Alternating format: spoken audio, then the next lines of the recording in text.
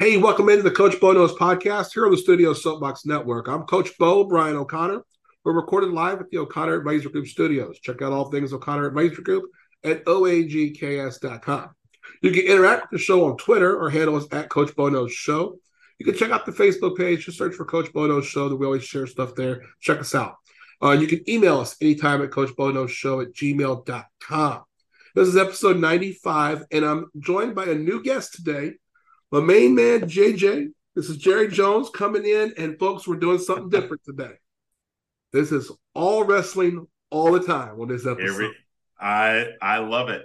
We're not going to get into what's happening in sports right now. We're not going to get into the NFL yet. That's coming in a few days. Mm-hmm. Jerry and I are going to talk. We're going to talk a lot about what's going on in AEW. There's a ton going on. So much. We'll hit some WWE stuff, then a couple of sad passes. So let's get into it. Now, we're recording this Thursday night, the night after Dynamite, between All In and All Out. Yeah. Now, you watched All In, correct? I watched All In, and saw the whole thing. Give me, first off, your impression of the show. Now, I will admit that all I watched was a few of the matches and clips later. Yeah. I thought, Bo, that as a show, I believe it was by far AEW's best produced pay-per-view or premiere event. I think that was the best that they have done. It looked big. It looked big. It felt big. The London crowd really popped from start to finish. We don't always get that with AEW crowds, but the crowd really popped. There weren't that many. I can't point to a match that I just felt was absolutely terrible. I can think of two that I thought were bad. Oh, so I'd be curious to know which ones you thought were bad. Well, let you finish there, and I'll take the two I didn't like. So So what I will say is that I can't point to a stinker of a match. I also can't point to a match that I would say, oh, Bo, you've got to find a way to watch this match or that match. That's well put. Yeah, it was the wrestling itself was average. The production was fantastic, and the crowd made, to me, the MVP of All In were the 81,000. Okay. In the crowd. Now, I didn't watch it live, so I just kind of watched clips, and I did watch full matches, but I couldn't hear a lot of the crowd. Couldn't hear a lot of the announcing. But what I did hear, and we'll talk about announcers in a bit, but so I would 100% agree on the production. This is by far their best looking production. Yeah. And a lot of it is, you want to make it look big when you got 80,000 people there. It makes it a little easier. Yeah. But they spent good money, and they did the right thing, and it looked big. It looked huge. It looked like WrestleMania.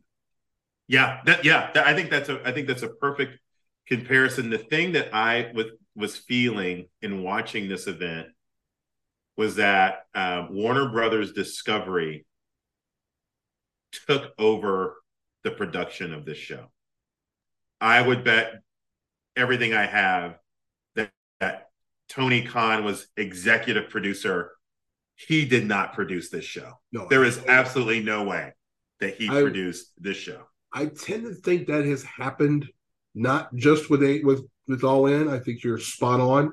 Mm-hmm. I think Dynamite's the same, or Collision's the same way. I think Collision's run by the Warner Brothers people. And I don't mean, and we don't mean the creative. I mean like how the camera angles look, how they blend in the mic people and whatnot.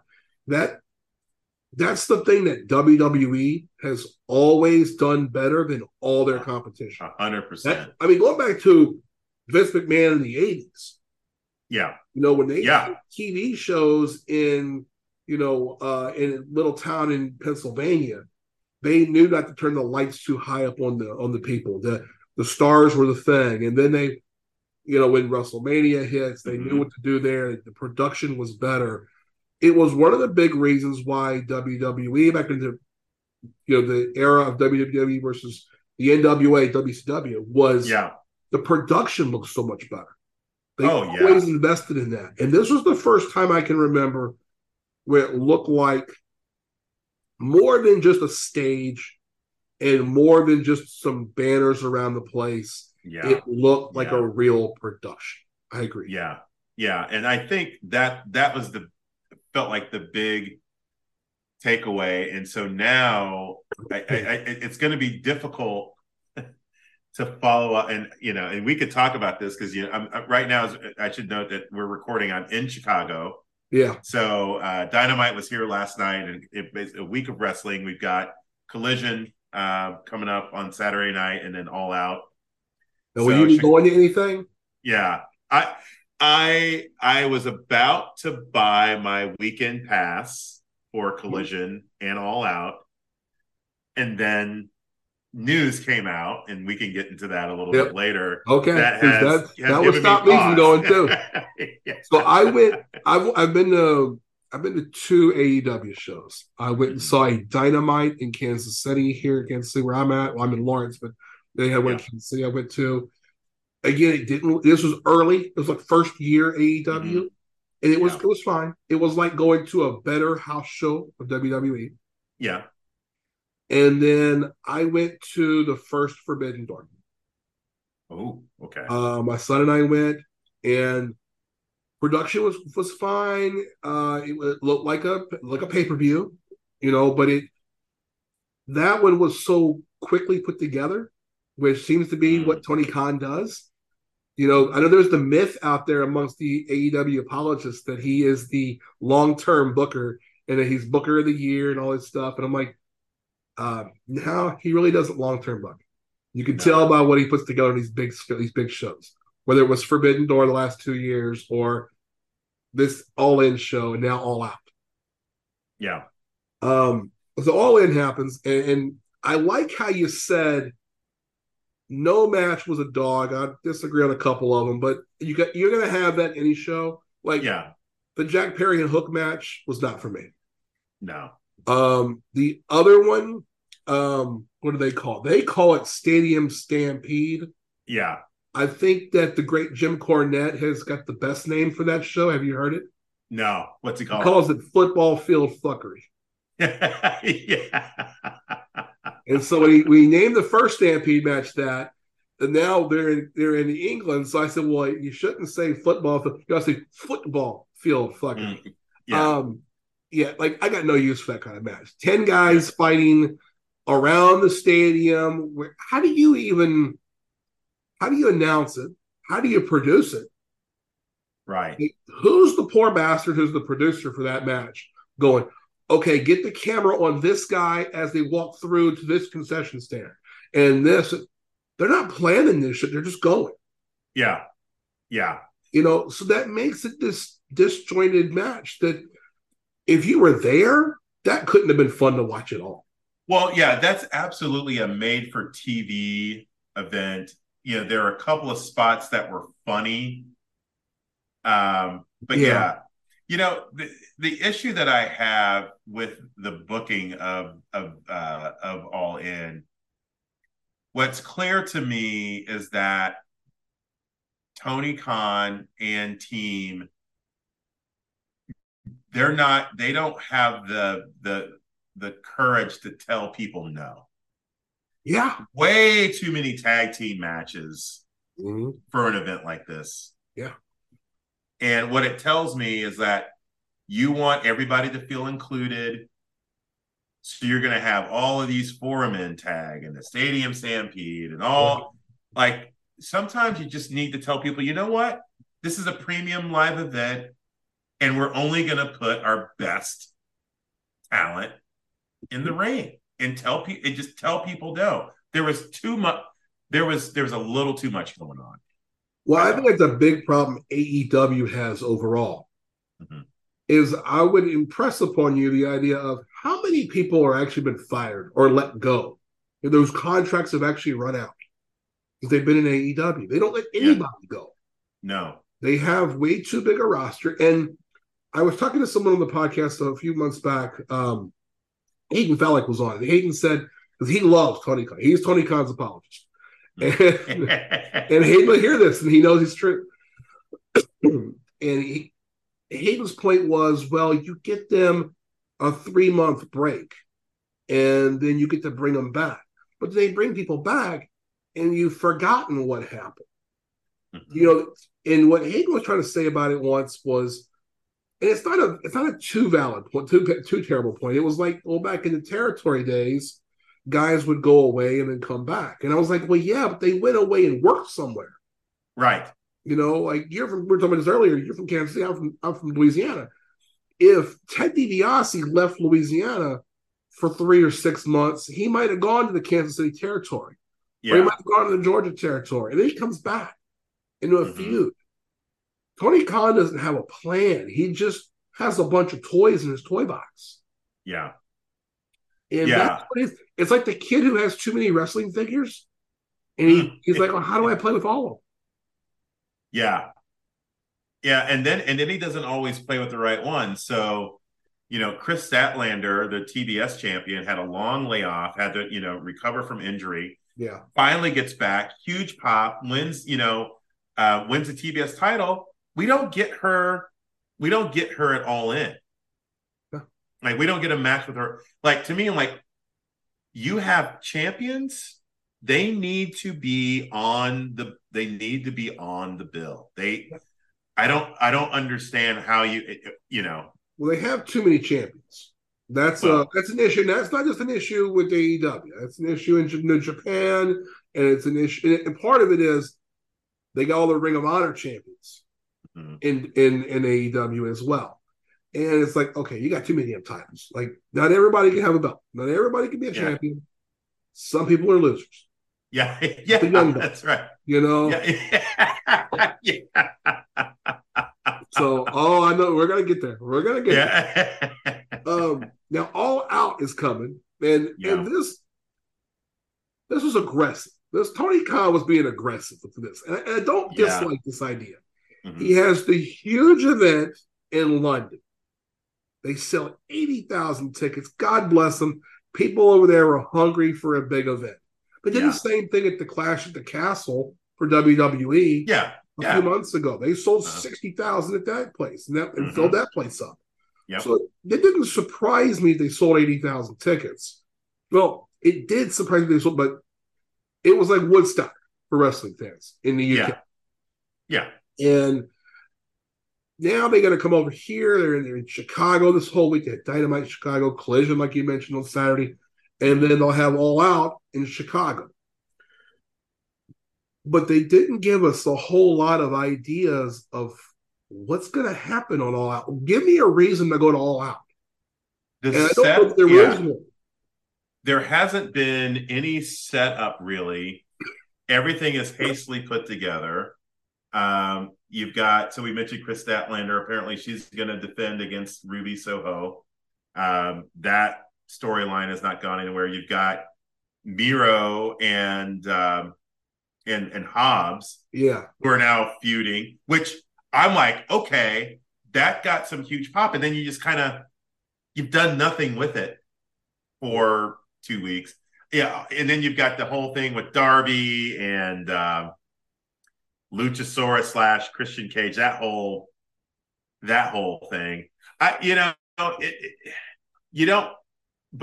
don't have any of the world champ titles being defended. Nope. At All Out right now. Nope. They're winging it. And you cannot follow up the biggest event in your company's history and produce a dog of a show. In full disclosure, everybody, I have not watched all of AEW Dynamite. Don't waste your time. From Wednesday night. I watched 2/3 of it, and then I just couldn't take it anymore. I couldn't do it. I couldn't do it. And I'm not gonna. It was terrible. It was absolutely terrible. Yeah. I got the card here. I'm on the AEW website over here on the other screen. So here's AEW All Out is their biggest pay-per-view of the year. Yes. Is it this one, or is it the one in Vegas they have? Is it the double or nothing? Double or nothing. I feel like All Out is I feel like that's the big one. Now, last year's All Out was the MJF CM Punk match, Mm-hmm. which CM Punk became champion, and we know what happened afterwards, the fight and everything else. Yeah.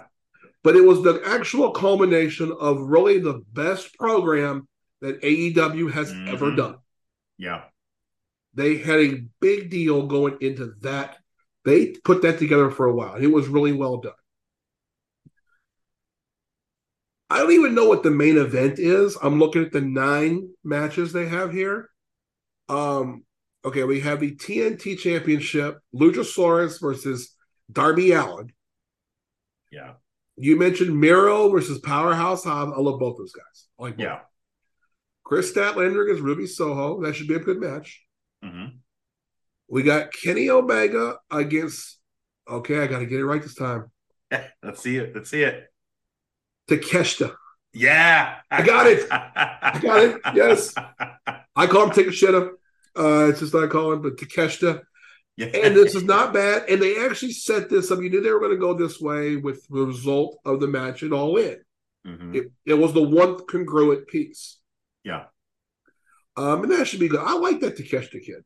I don't know much about him. I don't know how big he was in Japan before he got here. I didn't know of him, so he was not one of the top guys. Yeah. I don't know if you saw, but there was a match last night, the International Championship. Orange Cassidy won.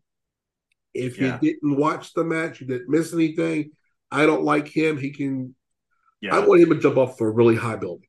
Yeah. Like the Willis Tower. Yeah. Well, he's there in Chicago. Just take him up to the top. Yeah. Like, you know that thing that leans when you're in the Willis Tower? You've been up there? Yeah. That thing you leans you forward. If we could find a way for the glass to break. Oh, wow. How do you really feel about Orange Cassidy? I really don't like Orange Cassidy.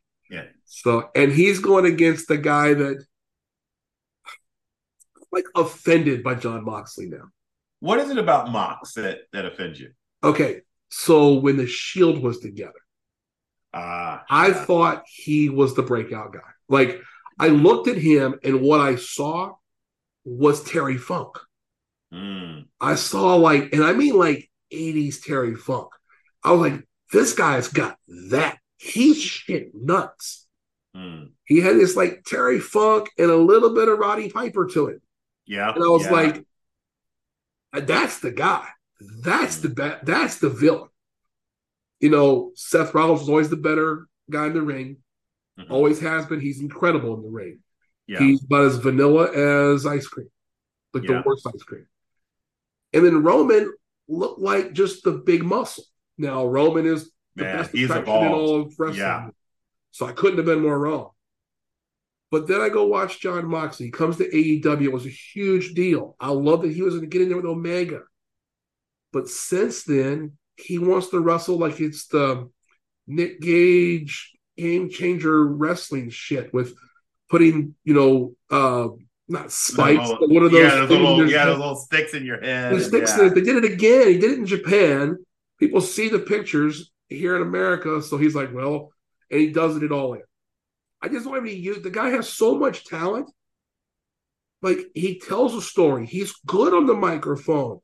Why are you doing this backyard bullshit?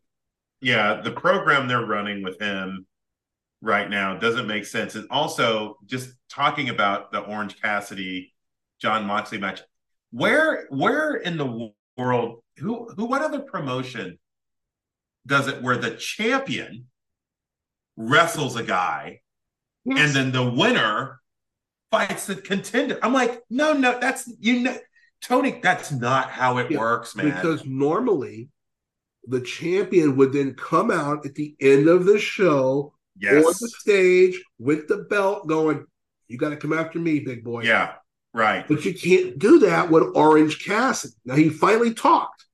Yeah. He finally talked. He spoke. It was horrible. Yeah. His promo, I watched it. It was bad. And Moxley's not any better right now with I'm a badass. Fuck that guy at this point. But John Moxley's the bigger star. So that's why they couldn't do it the other way. They couldn't have it. Like, if they were going to do it right last night, Moxley faces Penta, Right. wins the match, and Orange Cassidy comes down and puts the belt in his face. But then the problem is Moxley would have to start bleeding. He would have to have a fight. And that's what they didn't want. They didn't want Moxley fighting the person because he's the bigger name and the bigger star. And it brings Right. him down. Mm-hmm. That's what I'm guessing Tony Khan's thinking. And he gets Yeah. put his company mascot on at the end of the show, which I don't know if you saw the ratings, but I saw that. And they were bad at the end. Oh, I didn't. They lost 200,000 of their 900,000 viewers between the end of the first hour and the middle of the second hour. Wow. That is Lost not good. 20% of their audience in over the last hour of the show. I mean, that's a bad sign for a going home show. You know, what you could have done, you could have had the best friends, you could have had Blackpool Combat Club, you could have had best friends, they're jawing at each other, and then you just go away. Like, what happened? Like, yeah. We'll see you next week. We'll see you all in. Right. Yeah. But they didn't give us that booking. That booking was terrible. And honestly, the program that they need to be running, and maybe I would hope that there's a longer story to tell between Eddie and John, because the thing with Eddie and John, and I will say this, one of the most compelling figures in AEW is Renee Paquette. I actually think really, I want to hear this. I feel like Renee is kind of this glue, kind of holding this. She's kind of like the MacGyver duct tape and a piece of gum kind of thing right now. Holding Moxley together. Well, holding Mox together, but kind of holding the transitions between the action in the ring and in between, because the show Dynamite is just, it is not good television, and at all. It's not good television. Renee is like the star to me of that show, and then of course you've got Toni Storm, who I love what she's doing with her new character right now. I do too. But I think she's the best thing they got in that area. Yeah, but Toni, I mean, there are some decent wrestlers in the women's division. I think one of the biggest names might be the worst of the women wrestlers is Dr. Britt Baker. I agree with that too. Yeah. And I think it's just because if she ever hears this, she's going to come at me, but she's kind of a part-time wrestler. Yeah. I think that they all are now. I think that, it's different than, even 20 years ago, the end of the Attitude Era, when you had the WCW and WWE, and they were not just doing pay-per-views and television, they were also doing house shows, and they were wrestling more. And now these people, they haven't wrestled as many matches. They only really work 1 or 2 days a week. Some of them are allowed to go do outside bookings, or maybe some of them go to Japan, the bigger stars. But the younger stars just don't have a lot of experience. No. And that's what we're seeing, I think, with the ladies in AEW, especially. The ones who are good, if you look, they're the ones who came up through WWE's developmental program. Yep. You're right. 100% right. Yeah. I mean, Ruby Soho is never going to be the most popular person, but she might be the best wrestler. Yeah. There is something. Yeah. I do like Statlander. I think Statlander is very good. Dr. Baker, Britt Baker, whatever you want to call her. Again, she just hasn't done that many matches. She doesn't get the psychology of it. She can do some of the moves, but then if you don't do the psychology, you mess up a move. Well, now you've blown both of them. Yeah. Whole thing's done. Well, and the thing is with Britt, she's great on the mic, and that's good. You want that. But I'm always concerned that she's going to get somebody hurt. Yeah. That's, whenever, and I actually thought during the pay-per-view, I mean, that match wasn't great. That wasn't one of my favorite matches. Yeah. That four-way. That four-way with the ladies? Yeah. Yeah. But, Britt, she performed better than I had anticipated. Yeah. But I do think that Tony Khan does have one of the things he needs to improve on is just the booking of women. On TV. And I don't know this for certain, but again, a lot of the rumors out there, and you cannot believe everything you read. We both know that. Yeah. We'll talk about something bigger in a minute, but which has got all sorts of unreported shit. So, but a big thing was that, as I understand it, when they first started AEW, that the women's division was Omega. That was him running a lot of that. Mm-hmm. And if you look, he pushed Riho real big, Mm-hmm. and I don't know that's his girlfriend or whatever. Yeah. Even though I understand that Kenny's not that way. Yeah. I don't know. I'm not judging. Yeah. But I understand he's part of the community somehow, some way. Yeah. Yeah. Fine. You don't even have to tell me. I don't care. Yeah. But right. But at the same time, he was pushing what he knew, which was the Japanese girls and that kind of high impact, what they learned over there. Mm-hmm. It was do 100 moves, do 20 moves in 10 seconds. Yeah. And it looks nice. It looks like Cirque du Soleil. Mm-hmm. But at the same time, it's not telling me a story. Right. The realest thing AEW's had in women was Jade Cargill. Yeah. Yeah. And they built her the right way. Yeah. And now they've got more talented women, wrestling wise. I think that Statlander's better. Who did you mention earlier? The one with the new gimmick. Tony Storm. Yeah. Love Tony Storm. I think she's great. I love the new gimmick. Yeah. I'm disappointed they didn't go a different way with Storm, Saraya, and who was the third one? Sheeta. You know what I said they should have been? Hogan, Hall, and Nash. That should have been the NWO. It should have been the Outcast with the. Oh, you're talking about with Ruby. Oh, so Ruby would have been Ruby was yeah, the third. yeah. So you had the spray paint. I was like, oh, I see where they're going. Tony's going to take that idea and put it on women. This is going to be awesome. And they should have beat up everybody. That's what I thought they were going to do. Every woman, every week. Yes.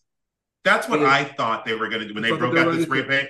And it's like, oh, like I felt like, okay, this is an homage, but I'm like, why didn't they do that? And then they, part of the booking, the leading up to All In, they didn't, with Tony's new gimmick, they should have been playing up kind of the whole interaction with Saraya, kind of saying, hey, like, I really need this one. Like, there was so much. They didn't really include Saraya in any of the buildup, really. No, I think they were still nervous about putting her out there, too. I think that's part of it.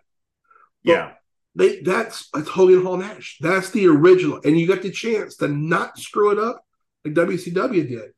And then at the same time, you've got a relationship with someone who's not quite ready, but will be there soon. And we saw her at All In. Yes. It's like, that's your Sting in the rafters. Yeah. And I'm talking about Mercedes Moné. Yes. Oh my God. This was built because then you have whichever between Storm and Saraya become the Hogan. I think it's Storm, but it could have been Saraya. And now you can still fight. But if you did it that way, now you've built to this super, this is the time this is how you kill it. You shouldn't start an angle and not know where you're going to go with it. Now the crowd's going to tell you some different things and you may change it. But if you'd have played that way and gone all year round, you go to Double or Nothing, and your co-main event is Storm or Saraya, whichever one is to be the better one, is the champ. Yeah. And the other girls have helped her win it, and they're some kind of women's tag team champions, or they're beating everybody in their own right. And now Mercedes Moné is there, and now it's her time. It's All In, whatever, All In or Double or Nothing, one of those two. Now it's her time. She's going to end this and rid AEW of the Outcast. Yeah, that would have been that. If I can write this, why can't Tony Khan figure this out? Well, because no one will tell him no. no one will tell them no. And I know that AEW has made the big deal, like, oh, you get to write your own stories and this, that, and the other. But these are wrestlers. They're not, a lot of these people aren't good storytellers. Yes. They might be great in the ring. You need a professional, a Mhm. group of professionals Yeah. who can, because to me, you're right. They should have been the NWO. And now you've kind of blown up. You've blown it up before you had a chance to even do anything with it. You would eventually have sold Outcast spray paint t-shirt to dudes if you'd have done this right. Because you have 3 women that are all attractive in their own way. They're all unique. You could have played this as we're the best, we're the sexiest, whatever it is. You'd have had dudes walking around in Outcast shirts. Spray painted in green. Again, they don't. Damn it! This is a business. Yeah, I will say this: the one thing I saw last night, I'm gonna go after this podcast. I'm gonna go to the AEW store. If I don't see a Tony Storm tits up T-shirt on AEW.com, yes, I am gonna slap the crap out of Tony Khan the next time I see him. Yeah. Unbelievable. That was an incredible line. When I heard she said that, I was like, that's fucking great. Yeah. I mean, now I know that they were scrambling when Jamie Hayter got hurt. I'm sure they probably, I'm assuming they had some sort of program they would run with her. But yeah, I'm afraid they're going to screw up the Mercedes Moné thing. Oh, definitely. Well, now who can you bring her in against? Right. I mean, Saraya? I mean, is anyone clamoring for that right now? Now Saraya's got business with Tony Storm. Honestly, they're going to have to take the belt off of Saraya pretty quickly. Yeah, they're going to have to give it back to Tony Storm. Yeah, and then try to figure out a way to get Mercedes Moné against Tony Storm. That's the only match I would want to see for that title. You and I were talking before we recorded, and you mentioned this, and I've said it, but you are 100% on board with this, I think. It was this idea of what Tony Khan doesn't realize he's running a business. Yeah. You know, he's got Daddy's money. Daddy gave him $100 million to run this. Yeah. He treats it like a toy box. And I get that it's a different animal than 20 years ago when the Attitude Era was around. Mm-hmm. You know, it was about pay-per-view buys and house shows and selling tickets. Well, now the money is coming from the TV rights, and they got a ton of it from Warner Brothers Discovery. They got a great partner in it, and they're really lucky. But then they put out this kind of product. You mentioned you're not going to go to All Out. No. Unless you change your mind. I mean, unless something drastic happens. I mean, I won't go to one of their shows right now. Yeah. You can't have... How do you have a pay-per-view where none of the world championships are on the line?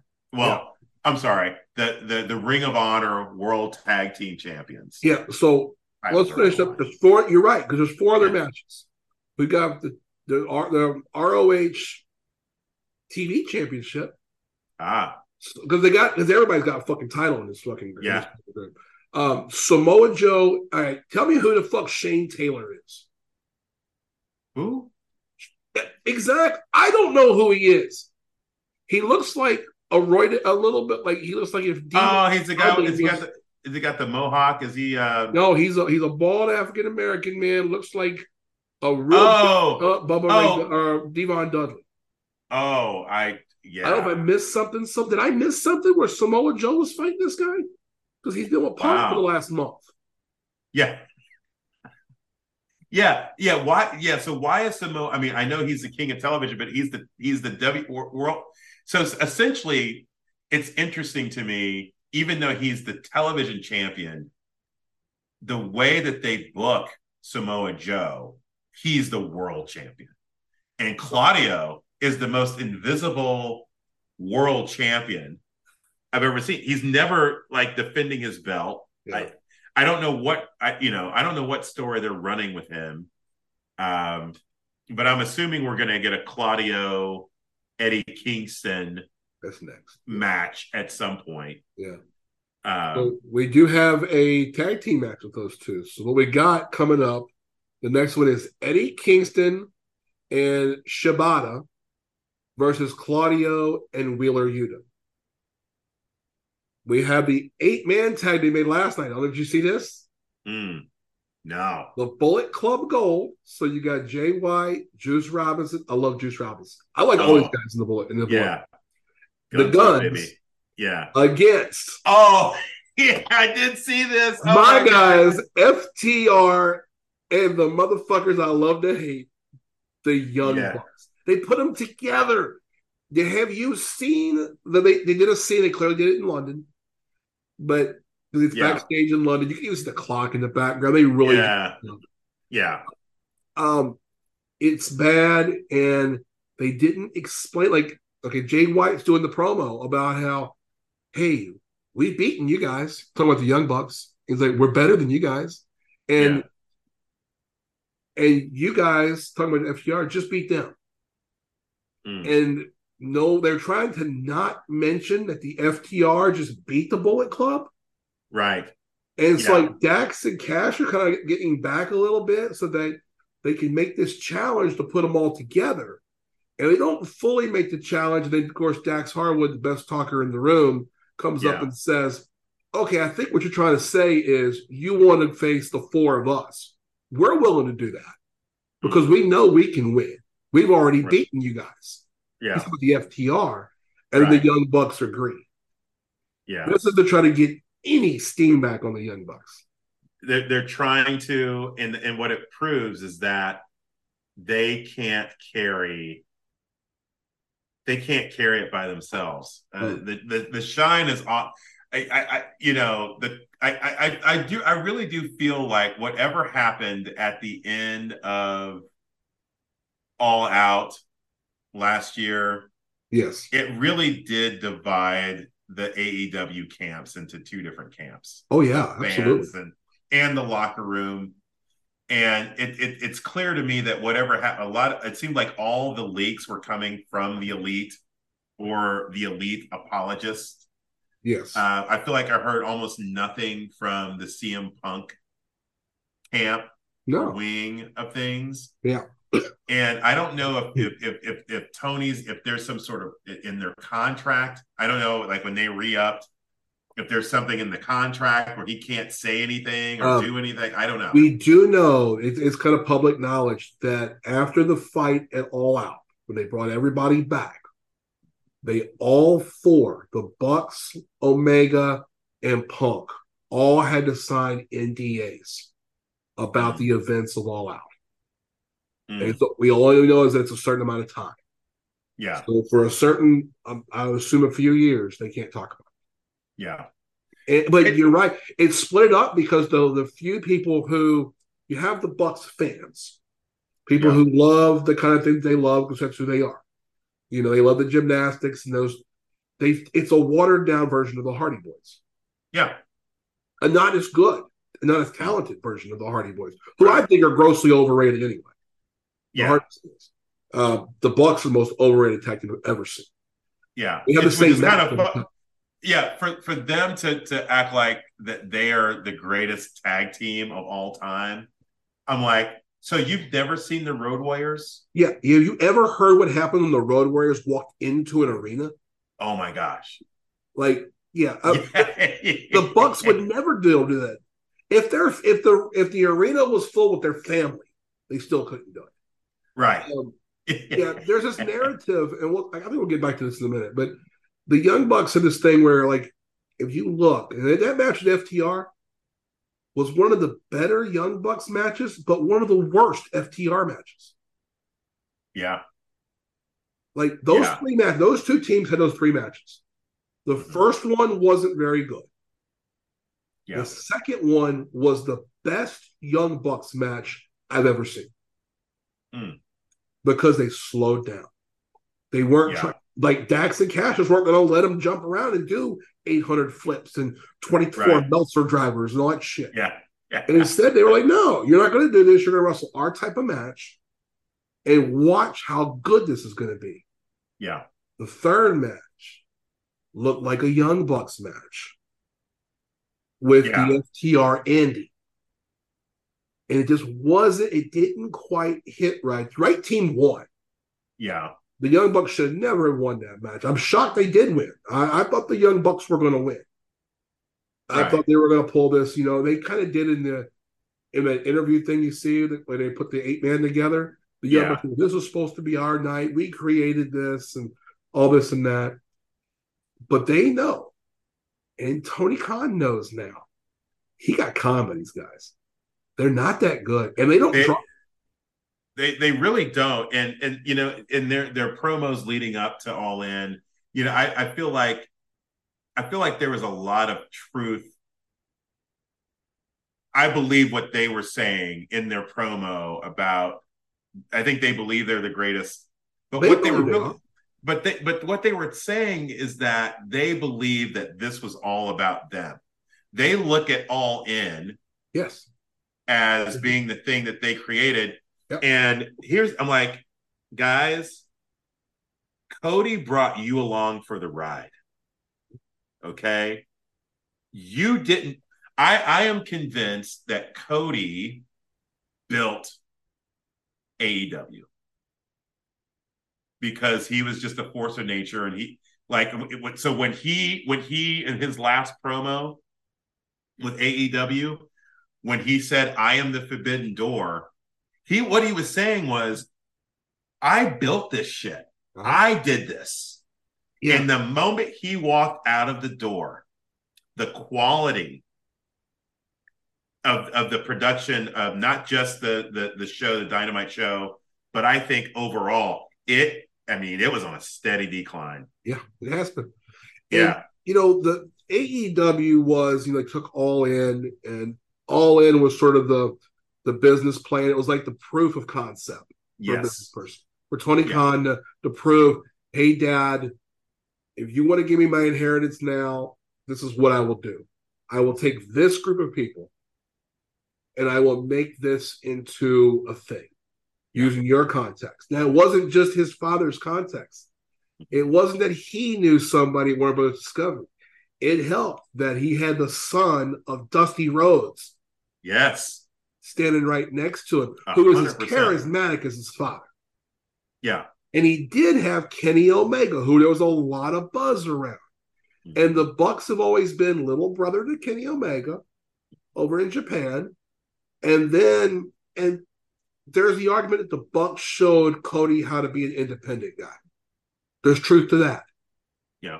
But the buzz behind the Bullet Club stuff when they were all in the Bullet Club, whether that was in Japan or in Ring of Honor or in the indies here, it wasn't a buzz until Cody joined. That's right. Yeah. And Cody was the big deal. Now, it wasn't because he was in WWE. He was, and he was good there. But it was because it was Cody. He had skills, and for some reason, they weren't going to use there. Yeah. And he's the son of Dusty. That's he was willing to be a little bit of a traveler and be the guy that could go to Japan, who can go to Ring of Honor, who can go to this, and to try it all. Yeah. Because he knew he would be welcome back at some point. Yeah. Whether he had started AEW or not, he was going back there at some point. That was his fallback. Yeah. They created AEW, and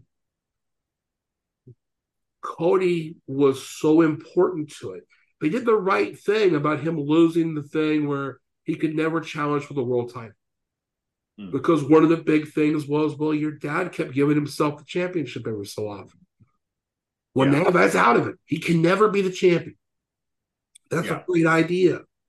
And so he could never, that would have built on something you could have built for 4 or 5 years.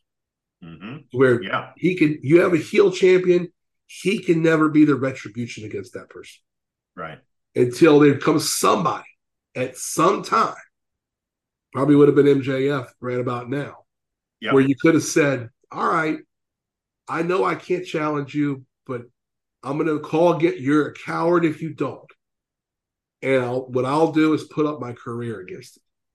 I'll retire if I beat you. Yeah. And they could have done, now they couldn't have done that 2 years ago or even a year ago before Cody came back. But that's what you could have built to now or a year from now or 5 years from now. Well, and that's... You had that card in your back pocket that one day the right heel. MJF, it could have been CM Punk. Mm-hmm. It could have been Claudio. It could have been somebody big when you built to that and said, okay, I got this card in my back pocket. And honestly, I think Vince saw that. And so basically they handed that story, that completing the narrative, completing the story. Yeah. They just handed it over to Vince and to the Triple H. And now they're going to be able to run that program whenever it's time. Yeah.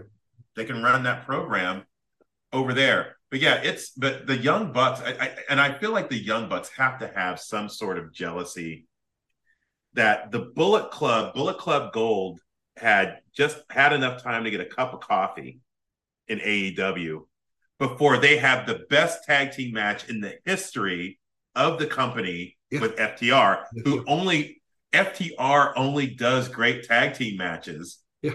And the Young Bucks are like, dude, you guys aren't even you might not even be the third or fourth best tag team. Aussie, I would rather watch Aussie Open. Well, the Bucks over them. When the FTR came over, the Bucks thought that about FTR. Right. Yeah. And you look at it and you go, wait a minute. This is the team they'll later get over here. And they had that first match with the Bucks. They kind of blew through that whole thing. That was COVID. The COVID times were hard. Yeah. So I kind of give them a pass on that. They didn't build that up well. And they lose. And that was, the FTR did what the Bucks wanted them to do. Yeah. But then you have the FTR, gets around, does a few things. It wasn't looking good. And then they say, okay, Dax and Cash to be Dax and Cash. Yep. And get away from Tully Blanchard. Oh, yeah. That was so good to get at. Got to get rid of that. Pinnacle. Yeah. And then look what they've done. The Briscoes matches. Oh, my gosh. Yeah. This thing with Jay White and Juice Robinson. Mm-hmm. And then if you want to go back and talk about the Young Bucks and say, well, the Young Bucks have had these great matches. I challenge the Young Bucks have never had a match as good as the match from Collision, where the FTR and Bullet Club Gold. Mm-hmm. The Bucks have never had a match as good as any of the Briscoe matches with FTR. No, not even close. They've never had a match as good as the FTR matches with the Alpha Academy and NXT. Yeah. They've never, the Bucks, ever had a match as good as the FTR matches against DIY, Gargano, and Ciampa in NXT. I mean, like anybody else gets in the ring with the FTR, they have an absolutely incredible match. Yes. Why can't the Young Bucks do? Well, because the Young Bucks, they feel like they've got to run their, they've got to, they feel like they really believe that we're all there to see them. And I mean, I don't know what the numbers show, but I think people are I think as AEW is trying to reach a new audience, I think most people look at them and go, well, that's not wrestling that I like. That's not wrestling. They don't look serious. They look like children. Yeah. One is balding, but they're children. Well, they look like children, and so in the way that, as much as I don't like this person, but I am so glad that Jack Perry is no longer Jungle Boy. Yeah, they were going somewhere. I kind of liked what they were going with that. He wasn't great, but he was getting better. Yeah, and I do like him as a heel. I don't like him as a person.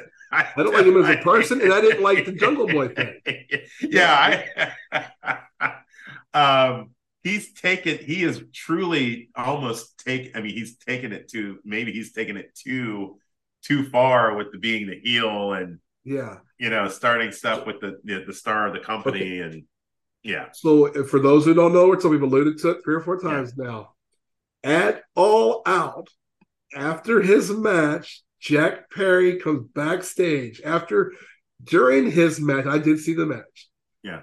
He gets slammed on a car window, the front windshield of a car. Now, there's been a thing where a few weeks ago, Jack Perry wanted to do a spot where he was going to crash through glass.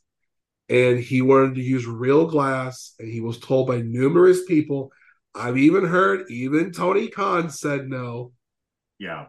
And they wanted to use a safety glass, like a sugar glass thing instead. Yeah.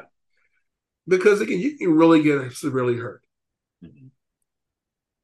They were trying to convince Jack Perry to not do it. And instead of just telling the little guy to shut up and listen to his boss, he's one of the Young Bucks guys. He's one of their boys from SoCal down there. And they decide, the people backstage, the people higher up in the AEW, decide to ask CM Punk to tell Jack Perry, we don't do that here on Collision. And they basically laid out for Punk to be the bad guy, for Punk to say, hey, we're not doing that. We're worried about your safety. We're worried about how it looks. We're just not going to do that here. Yeah. So then during the match, a slam, something happens on the front windshield of a car, which of course, the windshield is different glass than the rest of the vehicle. And we don't know that it is. Yeah. It's more shatterproof. It's going to shatter instead of, and all of them do shatter, but less much so than the front windshield for safety, so it doesn't blind you. Well, he then looks at the camera and says, knock, knock, real glass. So the glass on the front of the car. Yeah. Well, Punk sees this. Punk's match is the next match. This Perry's coming out. Yeah. Punk's match is starting. Punk asked Jack Perry, do we have a problem? Is the quote that I've heard. Yeah. And I guess they did. And it was either a shoving match, a punch. What did I hear? I heard a punch, which I heard is not true now. Then I heard that they shoved each other. Then I heard that Punk put him in some kind of a rear naked choke or some kind of choke hold to get him to calm down. Mm-hmm. Jack Perry starts a fight with CM Punk. And so for those who aren't familiar with, so Jack Perry wrestled a match in what they called, it was the pre like if you watch UFC or if you watch boxing, there's the kind of the free stuff on ESPN, and then you got to go to the pay-per-view or whatever. The preliminaries, yep. Yeah, the preliminary match. Jack Perry was in a preliminary match. CM Punk was headlining the pay-per-view in which there were 81,000 people waiting for him to come out. He was opening the show. Opening the show. Yeah. Yeah. And so the idea that Jack Perry wouldn't just say, you know what, I was just in the moment. I thought it was kind of cool. I don't have a problem. I just thought, it'd be good for, kayfabe, whatever. Let it go. Like, no, you're right. I don't have a problem. Go break a leg, man. Go do your thing. Yeah. But he didn't do that. No. Instead, I just assumed he started some shit with CM Punk right before it's the biggest match that CM Punk's had in AEW. This match, because of the gravity of the moment, Bo, was the biggest match in the history of the company. Yeah. And this Punk, well, not talking about CM Punk, talking about Jack Perry. Jack Perry. Is starting trash with the guy who's carrying the water for the organization. And so it sounded like the match with Samoa Joe was kind of in jeopardy as a result of this altercation. It's not like they're both suspended now. Now, Tony Khan had a quote as we recorded Thursday night. Yeah. Tony Khan had his press conference today. I'm going to read you this quote. I'm going to tell me, okay, so Brandon Thurston from WrestleNomics asked Tony Khan a question involving basically noting that the status of CM Punk may give fans some pause when opting to order or not order the event. You just talked about you're not going.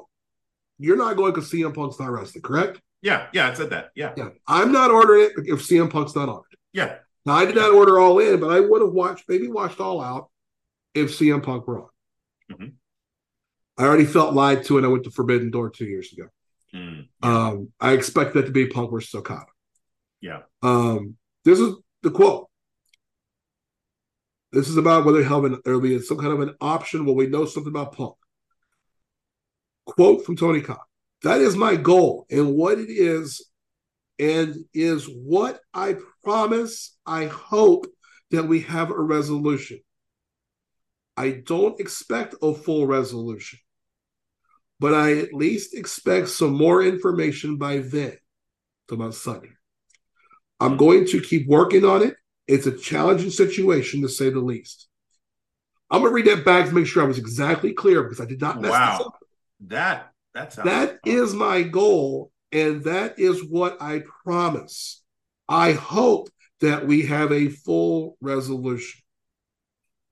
I don't expect a full resolution.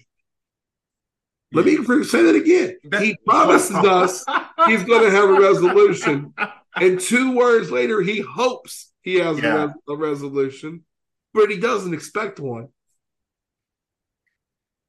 And I expect at least to have some information by then. Now, wait a minute. 5 seconds ago, you said, I promise. Right. Yeah. I promise, I hope. You know who it sounds like? What's that? Donald Trump. Ooh. If you think about it this way, if you heard this word, I promise, I hope. We have a resolution. I don't expect a full resolution. I at least expect some more information by then. I'm going to keep working on it. Tony Khan. First of all, that's such a great Donald Trump. Thank you. Impersonation. But imagine, you have to do the pauses. The Trump is not just the voice, it's the pauses. Yeah. And Tony Khan gives you the pauses and how he says it. It's incredible. We might have to start a Twitter that is us somehow doing Donald Trump with Tony Khan quotes. Oh. I bet they'll sound great. Oh, Donald Trump. Thought of this. Yeah. So Donald Trump reading Tony Khan quotes. If you took the all-in scrum, or even this interview, and you just read it as Donald Trump, that'd be amazing. Is Tony Khan? He's the boss, right? Isn't he the boss? Tony Khan's in charge. He's the boss. This is his toy set. So it's either then if he doesn't expect so it tells me that maybe Warner Brothers legal, did they suspend him? I don't think so. I think Tony Khan suspended both people. This is my speculation 100%. I think the Bucks are trying to get him fired from a Punk. I think Punk doesn't want to be there. That's another part of it. Mm-hmm. And I think that Tony Khan is trying to figure out how to fire CM Punk or how to buy him out. But what he's worried about is he got that show on Saturday night because of CM Punk. That's right. They can get out of their contract. And they're splitting the bill. You mentioned this earlier. They're clearly fitting the bill on production. We already know they're fitting the bill for production of the 2 shows. Right. They just did all in. They did that production. I'll guarantee you're right. I'll 100% think you're right. Mm-hmm. He's going to lose all that production if he can't make good on having CM Punk on Saturday nights. Yeah, I will tell you this right now. That's what he's worried about. Bo, if they fire CM Punk, I am done. Mm-hmm. I'm done. I'm done. I will watch. Yeah. CM Punk will be no reason to watch. He's the reason why. I mean, I came back a little bit before he came back, but once he was back, I was locked in. I was locked in. And to me, Tony Khan, the easy thing would be like, you know what? They are suspended for it's a 5-day suspension with, I'll have the latitude to decide if I want to extend that suspension or, call it good. There's some things I'm going to need to see from both CM Punk and Jack Perry. And all the while, I'm like basically putting it out there that my main event is going to be CM Punk versus Jack Perry at All Out. Like if you're running a wrestling business. Yeah. I would have gone into that press conference today. I don't know if I would have told him. I with Punk, I would have made the deal. I would have said, okay, look, yeah, we should have handled that better. Yeah. You're not wrong what you did. I appreciate you're trying to protect everybody here. Mm-hmm. And let's just call it good. Jack Perry, we're going to bring him in. We'll tell him, look, you were really immature by what you did, not by the fighting with CM Punk. You were immature by what you did breaking the fourth wall out there, talking to the camera. Yeah, that's right. There's a reason they don't do that, and it's because Matt Jackson did it on Dynamite once. And that's why that this kid, that Jack Perry, thinks that he can get away with it because his buddy did. Mm-hmm. And what I would have told them is, you will be the main event. Punk will be going over. Punk's going to produce the match. I want the best match in the card. Jack Perry, if you want to keep this job long term, you better go out there and show me you can wrestle. You better show me you can be a heel right now. Mm-hmm. And I would have announced today. If you announced it today on Thursday, if Tony Khan had come out at 1 o'clock and said, hey, yeah, some shit happened behind the scenes, but you know what? That's going to be our main event Sunday night. The last match to go on will be CM Punk in his hometown in a cage match with Jack Perry. Yeah, you can't have you can't have a week's worth of wrestling in Chicago without CM Punk. No. It's not going to go well. It's not going to go well. I need Tony Khan to step up. He needs to grow a pair. And if you're going to fire, I don't know. I mean, they just re-upped with the Young Bucks. I got a question. They did, and they shouldn't have. Yeah. He should have held the line, but he's not held the line on anybody so far. The only person he got rid of was Joey Janela. Yeah. I mean, he's got rid of. I mean, it was the only, and now his contract went up. You know, he let Jade Cargill go back, but she'll come back at some point if she wants to. She's already rich. Yeah, I mean, I've been wondering like what her status is, like if they're just at a. I think is she at home having a family now? She's got a family. I don't know. Yeah, okay. So I know she's married to Brandon Phillips, but the ex-baseball player. Yeah. And then he did very well in his career. So yeah, he really did. He did really well. He did well off the field too. It looks like. Yes. Indeed. She was a college basketball player. Mm-hmm. Yeah. You talk about. They're going to have amazing athletes, children. She vastly improved, and I know she's working with Danielson. I think working with Regal, and in her development, like she's really improved. Yeah. As a wrestler, and I guess that's the kind of thing like I want to see the veterans like Britt Baker, who's was the face of the women's division. I don't know if she is now. I want to see that same kind of work ethic, and I want to see the Young Bucks working hard. I mean, I give Adam Cole credit. Adam Cole has been putting in the work. Yeah, like, he seems like he's locked in right now. Yeah, I think the first thing that they could have done backstage on the women's thing to make it better, tell Omega he can't be in charge. Go hire Fit Finley. Yeah. Go hire Fit Finley. Just say, well, how much money you want? Straighten this shit out for me. Yeah. What he did in WWE was fantastic. I mean, he was the guy that created a whole generation of great stars. But get him in there. Tony Khan has the money. Yeah. But then you look at it on the whole Jack Perry thing now, it's like, what are you going to do with him? I mean, I don't know what's going to happen to Punk yet. They're going to find a way to scapegoat, is what I think. Yeah. And I think with Jack Perry, I think he's going to be the one who doesn't suffer any consequences here. And you ever listen to Busted Open on Sirius? Yeah. Bully Ray. Yeah. Bully Ray is really good on that show, I think. I think he's the best one on that show, personally. He had a couple of quotes. I'm reading these to you. This was on Busted Open this week. Jungle Boy is an ignorant young boy who does not understand this industry. He doesn't know better. He's young, brash kid who doesn't know any better. And I'm sure the Dirt Sheets are going to have a field day with this one.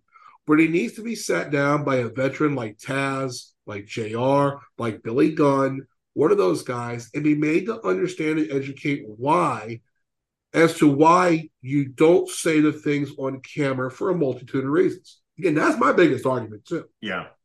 Then the other quote on here is Bully Ray was asked, what would have happened back in the day? And so more of this comes out. So Bully Ray says he doesn't know any better. He's flexing when he shouldn't be flexing and flexing for no reason. Back in the day, there was a way to handle young boys like Jack Perry. Some of those still apply. And I'm not talking about beating the shit out of him, but back in the day, that would have happened. And then I don't know if you saw on Twitter today the picture that keeps getting floated around from the Cauliflower Alley Club from earlier this year. CM Punk got an award at the Cauliflower Alley Club. With the APA? With the APA. And it's like, okay, if I would, again, I would have CM Punk and Jack Perry, and Punk would have won in the cage, and the Elite would have come out. Or something, we would have had the Bucks come out, the Elite come out, and they're going to beat him up. Again, I'm going to book this with Tony Khan. This is so simple. It's time to pay it off. Yeah. Now they come out. That's how you end All Out. Punk gets his ass. He wins the match and gets his ass kicked by all the little midgets and the bad wrestlers. The Young Bucks. They bring out Omega. I mean, they just all go after him. And they pull the same shit they pulled at the end of All Out a couple of years ago. But Brian Danielson came out. Right. Yeah. And don't pay that off. Don't pay it off. Have Shivani say the last word. The last word is simply, "We'll see you Wednesday night." Yeah. Like he used to do back in WCW. Yeah. Yeah. Wednesday night, CM Punk comes out, or the Elite, everybody's in the ring. We beat up. He's not coming back. He's done. And pay it off with CM Punk walking out with the APA. Or if you don't use the APA, CM Punk comes out with the FTR. Yeah. It says, all right, we helped you guys once, and we ain't never doing that again. You know we can kick your ass. We know Punk can kick your ass because he already kicked both of his asses. Yeah. Now Omega, Bucks, Jack Perry, we're ready. Let's go.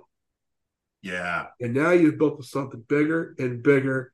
And then you got to find him a fourth at some point.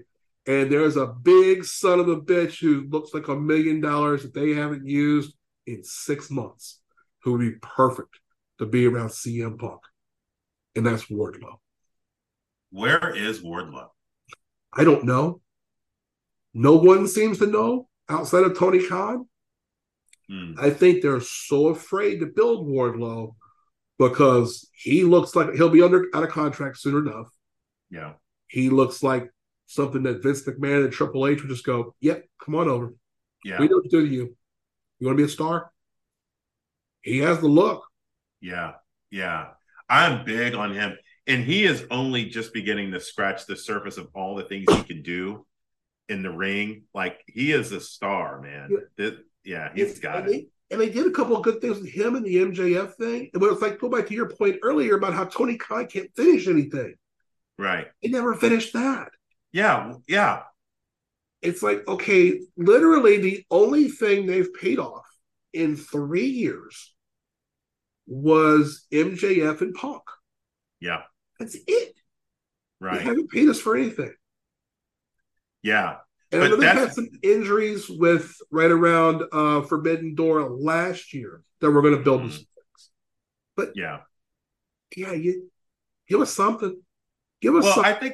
I mean, MJF, I will give Friedman credit. I think he is a really good storyteller. Like, he is really compelling to watch. It wouldn't surprise me if Vince throws money at him. It wouldn't surprise me if Vince throws money at Ospreay. Yeah. So I think you're right. I think MJF's the one guy who can you can back up the brakes truck for now. Yeah. But I think what we're going to see, Vince does not own this thing anymore. Granted, he owns a big percentage. True. But look what Endeavor did when they bought UFC. They didn't pay those guys. And there's only one other place to go, and that's AEW. And now AEW is messing things up so bad that some people aren't going to want to leave WWE to go work for them.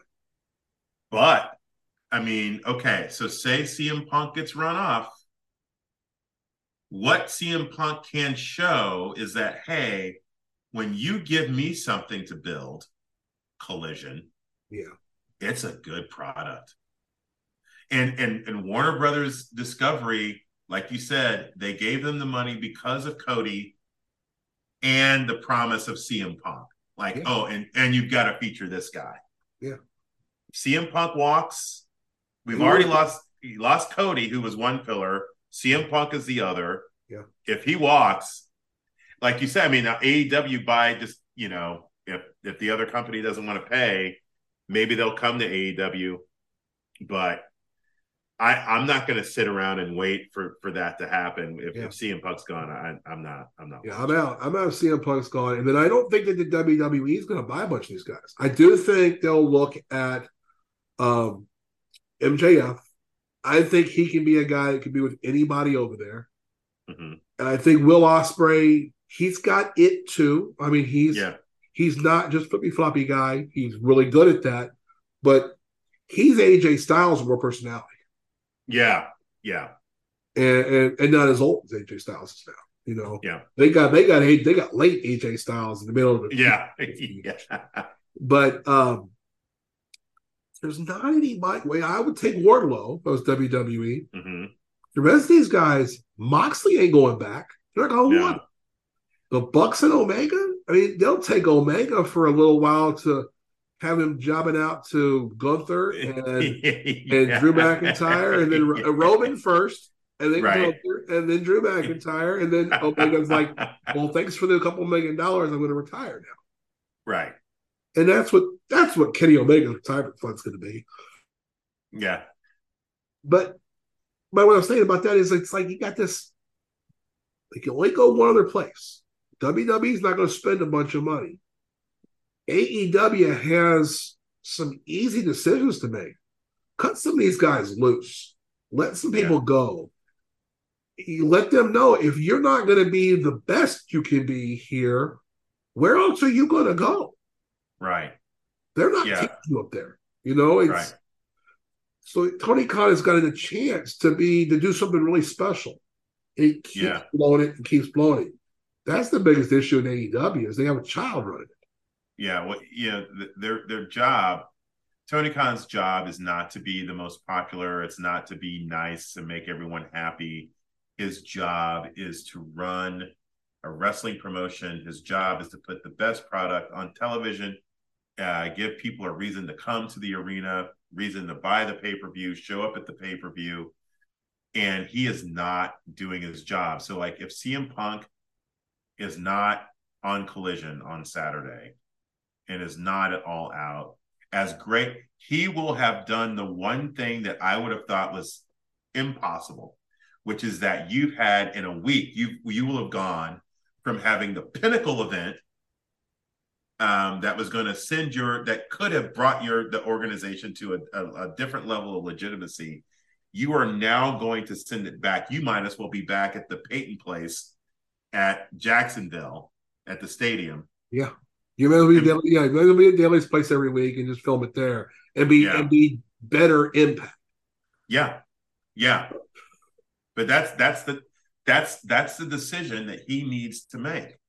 Does he want to go to pre-CM Punk AEW, or does he want to take this company to the next level? To me, if you're running a business, it's pretty obvious what you do, and you've already booked the match for him. All he's got to do is do it. That's it. I want to know what the original plan was for him at All Out. Here's the thing. I also don't think he had a plan. I don't know. I don't think they really thought past All In. I don't think they did either. I don't think they had much of a plan for this pay-per-view, and it's ridiculous. We keep talking about running. It's a business. Run it as a business. He doesn't think of it that way. To him, it's a toy. Mm-hmm. He's a rich this entitled, spoiled little boy who got a whole lot of money and gets to play with his favorite toys. And he doesn't have to say no to any of them, and he can let them all do what they want to do. And I know the idea of AEW is built on All In. It's built on the idea that we'll take the best parts of New Japan and the best parts of Impact and the best parts of Ring of Honor and the best parts of this thing and that thing, and we'll put it all together. The bigger the menu at a restaurant, usually the worse the restaurant is. Yeah. Yeah. Do what you do. And AEW, again, with Cody's guidance in the beginning, was going to be WCW. Yeah. And the Bucks messed it up, and Omega messed it up, and Tony wouldn't say no. Right. He just wanted to get everybody he could to play in his toy box. In his sandbox, he wanted every toy. And that's the biggest problem they have. Yeah. Until they fix that, they're not going to fix this thing. And he doesn't think anything's wrong because they've got the money from Warner Brothers Discovery.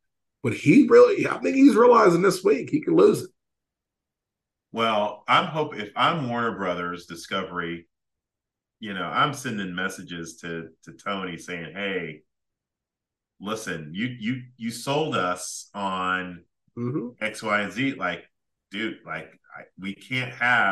we are giving you 2 hours on Saturday night, and you promised CM Punk, but he promised that he's gonna have a full solution, but he doesn't think he's gonna have a full solution." I'm like, dude, you're booking, you're telling Punk, yeah, Punk is gonna be there, and Punk, you're gonna give me the best match you ever given me. Jack Perry, you're gonna be there. You're gonna give me the best match you've ever given me. Yeah, and we're gonna move forward. Yeah, and having CM Punk surprise everybody at All Out does no good to getting me to buy the pay-per-view. That's right.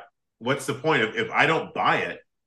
I mean, I've gone from I was going to buy a 2-day pass to now I'm like, okay, maybe I won't go, but maybe I'll do the pay-per-view. But now I'm like, well, maybe I might not even do the pay-per-view. Yeah. I'll do something else. The only thing that would convince me at this point would be on Collision. Are they going to do Collision live on Saturday night? Yes. So they're going to do Collision live Saturday night, Labor Day weekend. Okay.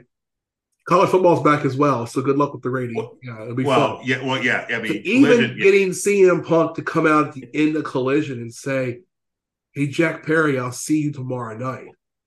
Even doing that now, or even doing that on Saturday, is not close enough. Yeah. Tony Khan had a chance on Thursday. He had a chance on Wednesday. It needed, maybe legal was telling him not to do it, but there has to be a time where he just goes, "Hey, I'm boss. I own this son of a bitch. What we're going to do is this.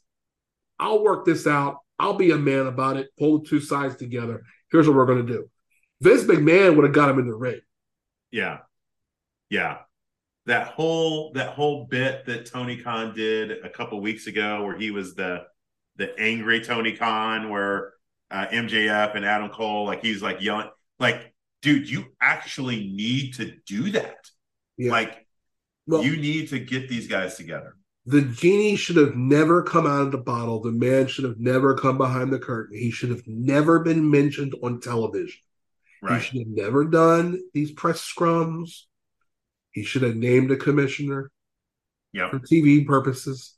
Yep. He had William Regal sitting there. Yes. I mean, you let Regal walk, and then he wanted to go back, but I'm like, I would have been like, no, Regal, like, I'm going to pay you. I'm making you the AEW commissioner. You're $1 million a year. Yeah. Your kid can get training over there. Your kid go to the school he wants to go to. I'll help you pay for it. Whatever you want to do. Your kid isn't going to go work for Vince. Your kid needs to come over here and work. Right. And let us send him over to Cody's Academy. And you can go work with him over there and let Bryan Danielson work with him. Yeah, let's go. Yeah. Yeah, that's how you do it. You go but he's a nice man. Tony Khan's a nice guy. And because he's a child. Yeah. I bet he never had a paper route when he was a boy. Oh, A job. He's never had a job. Never had a job before, No. I love that the over in with the Tottenham they own over there Yeah, Tottenham. Yeah. No, yeah. it's Fulham. Fulham. I'm sorry, it's Yeah. Fulham. I'm sorry, Yeah. my bad. The fans at Fulham, when they gave Tony Khan the job where he was like involved with the analytics, Mm-hmm. they were doing Tony Khan. Do you know what the chant they had for him over there was? Oh gosh. It was Tony Khan wanks dogs. Oh my god. Yeah, that's what the Fulham fans were chanting at home games. Oh geez. So Wow. Dad had to get him out of there. And then he's working for the Jaguars, and it's like, wait a minute, you think Doug Peterson wants to work with him? No, get him out of my. I got more important shit to do than Yeah. to babysit your kid. Yeah, so you give him AEW, which he's gonna build. I mean, it's a monster already. Mm-hmm. He's done a Yeah. great job with building a business, but he has a chance to fine tune it and to really be something better. Yeah. And it's like the Well, business person in me is like, holy shit, I can run this so much better than him. well, he's he built it, but now he needs someone to run it. And yep, you're the founder. Thank you for your service. You could still be on the board, whatever it is. But it's time to hand the reins over to someone who knows the business. And if the William Regal thing wouldn't have worked out like that, and you decide, okay, we do have to have Tony Khan in front of the camera, well, once the genie's out of the bottle, you go all the way. Yep. What did they said in Tropic Thunder? You can't go half retard, can't go part, but you got to go all the way. That's right. And or you never go full retard. It's the opposite with Tony Khan. Yeah. You can't go halfway. You got to go all the way, and you just got to. Okay, here's what we're going to do, and he'll never be Vince McMahon for what Vince did on television. Right. But either make him the super good guy who eventually turns and wants to penalize everybody, or again, you play that as he's a spoiled brat. Yeah. But before he can be the spoiled brat, let him be the one who is, well, I'm the rich kid, and this is how it's going to work. That whatever. There's a way to play it either way. Mm-hmm. And Tony, he wanted to step out of the curtain and be thanked. He wanted the fans to say, "Thank you, Tony." He likes that adoration. Who doesn't? That's not a character flaw in him. We all like adoration. Mm-hmm. But he did this, and he liked it. And now he doesn't know how to put the genie back in the bottle and not do it, or he doesn't think he can go all the way. Yeah. Let's just go all the way at this point. I think you're right. He does need a major heel turn. There's something. But he wants to be liked, and this is a business where you cannot be in the business of being liked. You've got a show to produce, and he's not. He's in jeopardy of. I don't know how you can go from first to worst in a week, but he is finding a way to screw away. I mean, he's actually already screwed away the best moment in AEW history by how he's handled the past few days. This is an indictment of his leadership. People can say whatever they want about Punk or Jack Perry. This is about Tony Khan and his leadership, and he's got a lot to prove. But it's already, honestly, it's too late, Bo. I mean, if we don't know by now if CM Punk is going to be, because like you said, I mean, when we're done, I'm going to, I'm sure there's some late night action, some going on in the Mac somewhere. And all weekend I'm going to be focused on football. So I'm like, why would I spend, if CM Punk's not going to be there, I'm not going to spend money, on tickets. I'll just spend my time and money doing something else. I got parlays to throw money down on. I got too much money. I got too much bullshit I can do on DraftKings. That's right. Don't forget the great sponsor of the Coach Bonus podcast, DraftKings. Don't forget to follow us there. Hey, I'll plug it real quick and say, don't forget the link in the show notes. Get your $100 in free bets. Yeah. Remember to game responsibly. That's right. Call 1-800-GAMBLER if you have a gambling issue. Yeah, so we can talk Does about that number that. work? Does that number work for just making ridiculous parlays? Does that number work for that? You know what it does is that if you call 1-800-GAMBLER, my understanding is that you give them your information, like your DraftKings information, and they will shut your account down for a certain period of time. That's cool. That's cool. It's just like, so remember back, and you're old enough to remember this, you lived here. Remember how it used to be in Missouri when you went to the casinos? Yeah. You had to have the card. Mm-hmm. And so if you called that gambler number back then, they flagged your cards. Yeah. And so you'd scan your card to go in, and it would create a little thing, and you couldn't go in. Yeah. Yeah, that's how it all started. Yeah. Well, that's good. That's good. That's old school there. Yeah. You gotta be old school to know about the cards in Missouri. That's right. You know, the old Ameristar, baby, the Ameristar in Harris, the Isle of Capri. Yeah, Isle of Capri. Guy tried to mug me in the parking lot at the Isle of Capri one night. Oh man, yeah, Isle of Capri, man. That's a treacherous. There are all kinds of stories of people getting mugged and followed home from the casino. Literally walked out. Guy tried to mug me in the parking lot. He got his ass kicked too. Yeah. Got his ass. Oh, the cops came over and everything. They're like, "Are you okay?" I said, "I'm okay, but he gonna need to go to the hospital." Yeah. I stomped. He was wearing Timberlands. I stomped on his nuts twice. Man, he fucked around and found out. He found out. Yeah, again. That's like early 20s, though. That was a whole different animal. Hey, let's go to WWE just for a few minutes here. They've got their new Payback pay-per-view coming out. Their champion won't be on. Now we're indicting AEW by not having their champion on their pay-per-view. How do you do the same thing at WWE? They've got Seth Rollins defending one of their titles against Shinsuke Nakamura. Yeah. But does anybody really think that's the important heavyweight title in WWE? I mean, honestly, I'm really confused by what Triple H did by creating another world champ. It doesn't make sense to me. I mean, if I were Seth Rollins, I wouldn't even want that belt. That's not a real championship. But like you said, Seth Rollins, great in the ring, love watching him. But I mean, yeah, it's kind of hard. I mean, it'll be interesting to see what the pay-per-view looks like without their champion. Yeah. So no Roman Reigns. From my understanding, he will not be on their next two pay-per-views. Yeah.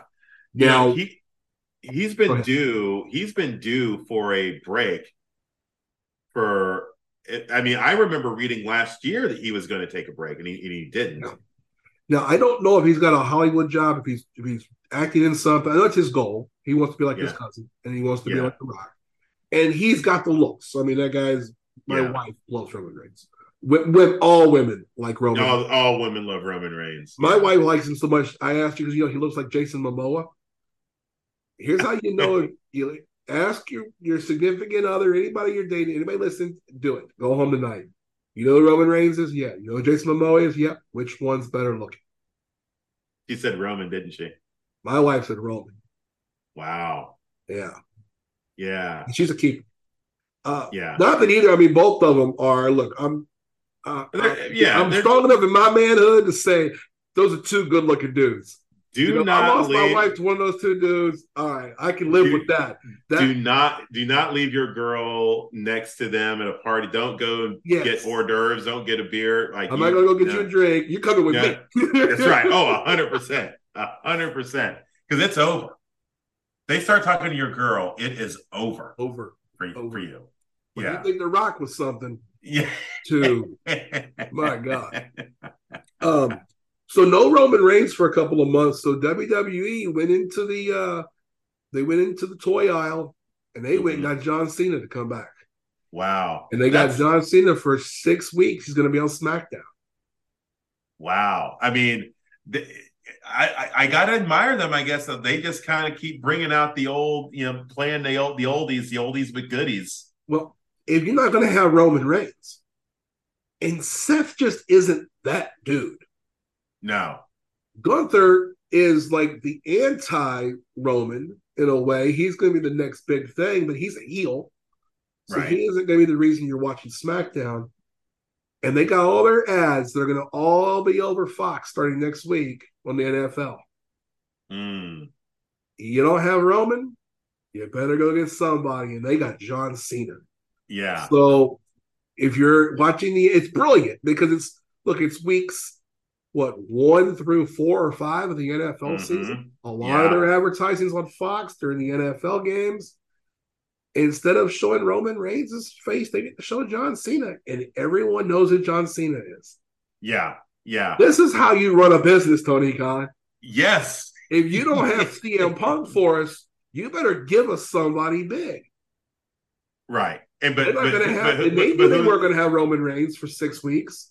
So Yep. they said, "Hey, John Cena, will you come help us out?" Yeah. And if it hadn't have been John Cena, it would have been somebody else. They would have eventually kept making phone calls. They would have offered it to The Rock at some point. Right.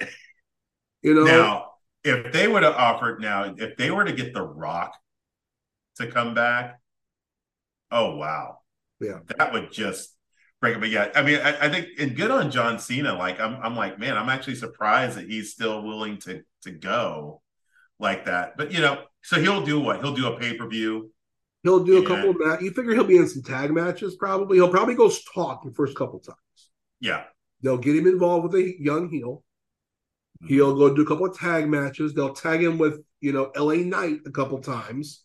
Yeah. They get that rub on LA Knight, who's really, I'm liking him, what they're doing with him. Yeah, he's finally big time. doing something with him. Yeah.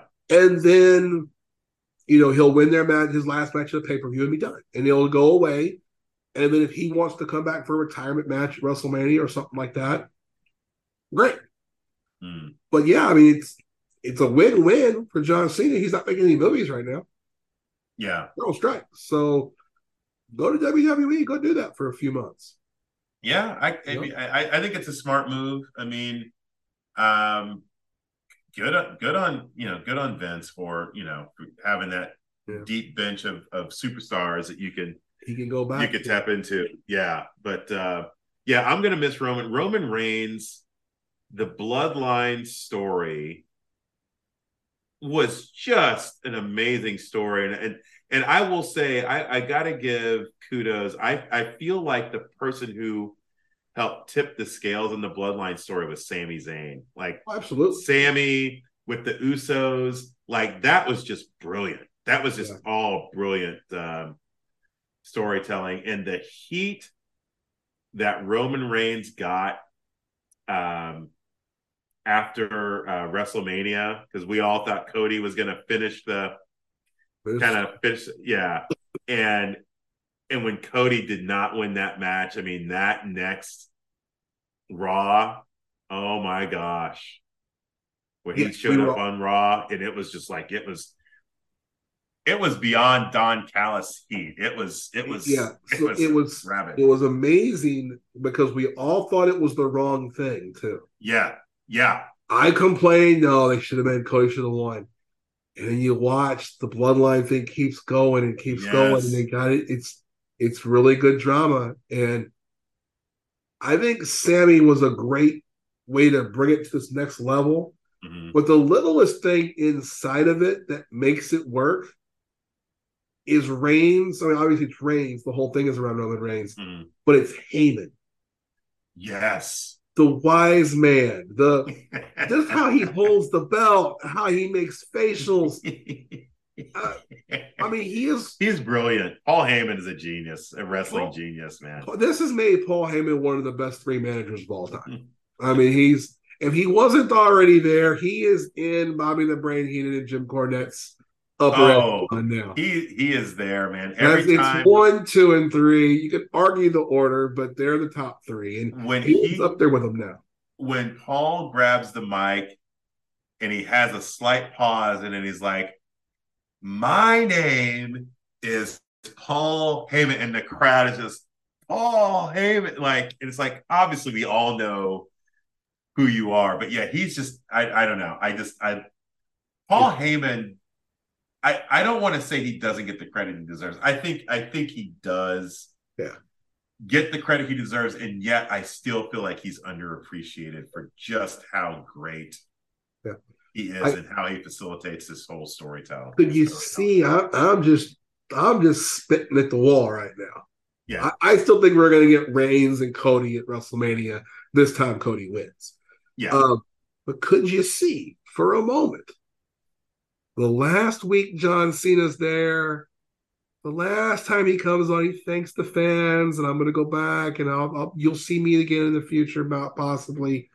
And at the very end of it, Paul Heyman comes out and goes, "Ladies and gentlemen, my name is Paul Heyman." Yeah. And then he says, "Thank you, John Cena, for filling in for the time that we missed our tribal chief, Roman Reigns." Oh, Just digs in yes. right as John Cena's walking out the door.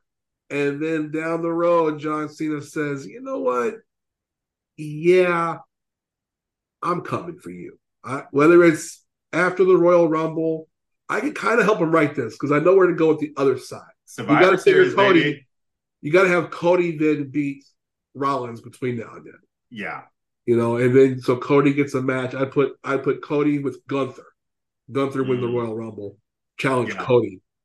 Yeah. Because now you have this John Cena thing, and you have the greatest main event of all time. That would be Star Wars. Cool. Star Wars is every bit what Austin and Rock were. Yeah. Oh, that would be kind of dope for Roman Reigns to come back on that last week of John Cena. And not Reigns. No, not Reigns. Just send Heyman. Just send Heyman.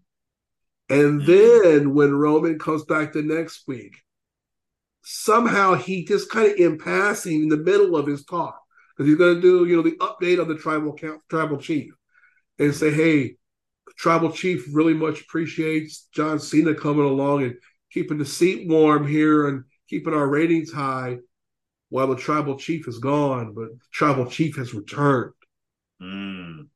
Yeah. And boom. Kind of plant that seed for early 24. Yeah. Kind of. Oh. Yeah. So I don't know. There's some, again, somebody else put me on creative. I'm just saying now I should have a creative. Tony Khan, I've offered my services to him many times on Twitter. I told him I'd do 2 for 1. I'd fix AEW and the Jaguars. But the Jaguars hired Doug Peterson, who I do like. So I'm like, okay, you got something going there. So I'm going to leave you alone on that one. So no, you no longer get 2 for 1. You're lucky I'm doing this at all. That'd be my sales down to him. I was going to give you 2 for 1. But you done fuck the whole thing up. You're lucky I'm coming in and saving it. So now instead of me giving you 2, but you're going to pay me double. Oh man, I would come in and I'd probably fire about a quarter of the roster. I would let contracts. I would just tell them all, we're going to honor your contract, but we're not going to put you on television. Yeah, and for the guys like the Bucks and like Orange Cassidy, I'd have them putting people over. The guys that I want, the guys that Wardlow, and I'd fix John Moxley. I'd tell him, if I see you bleed on television again, your ass is fired. I'll tell you what matches you can bleed in. I don't know what. And you mentioned Renee Paquette. I'm going to go here. Yeah. We know Renee Paquette is married to John Moxley. Yeah. And first off, he outkicked his puck coverage. Oh, 100%. This guy is a moron. And somehow he ended up with that beautiful, smart young woman. Because she's also, you can tell, she's a wicked, smart woman. Yeah. And pardon me.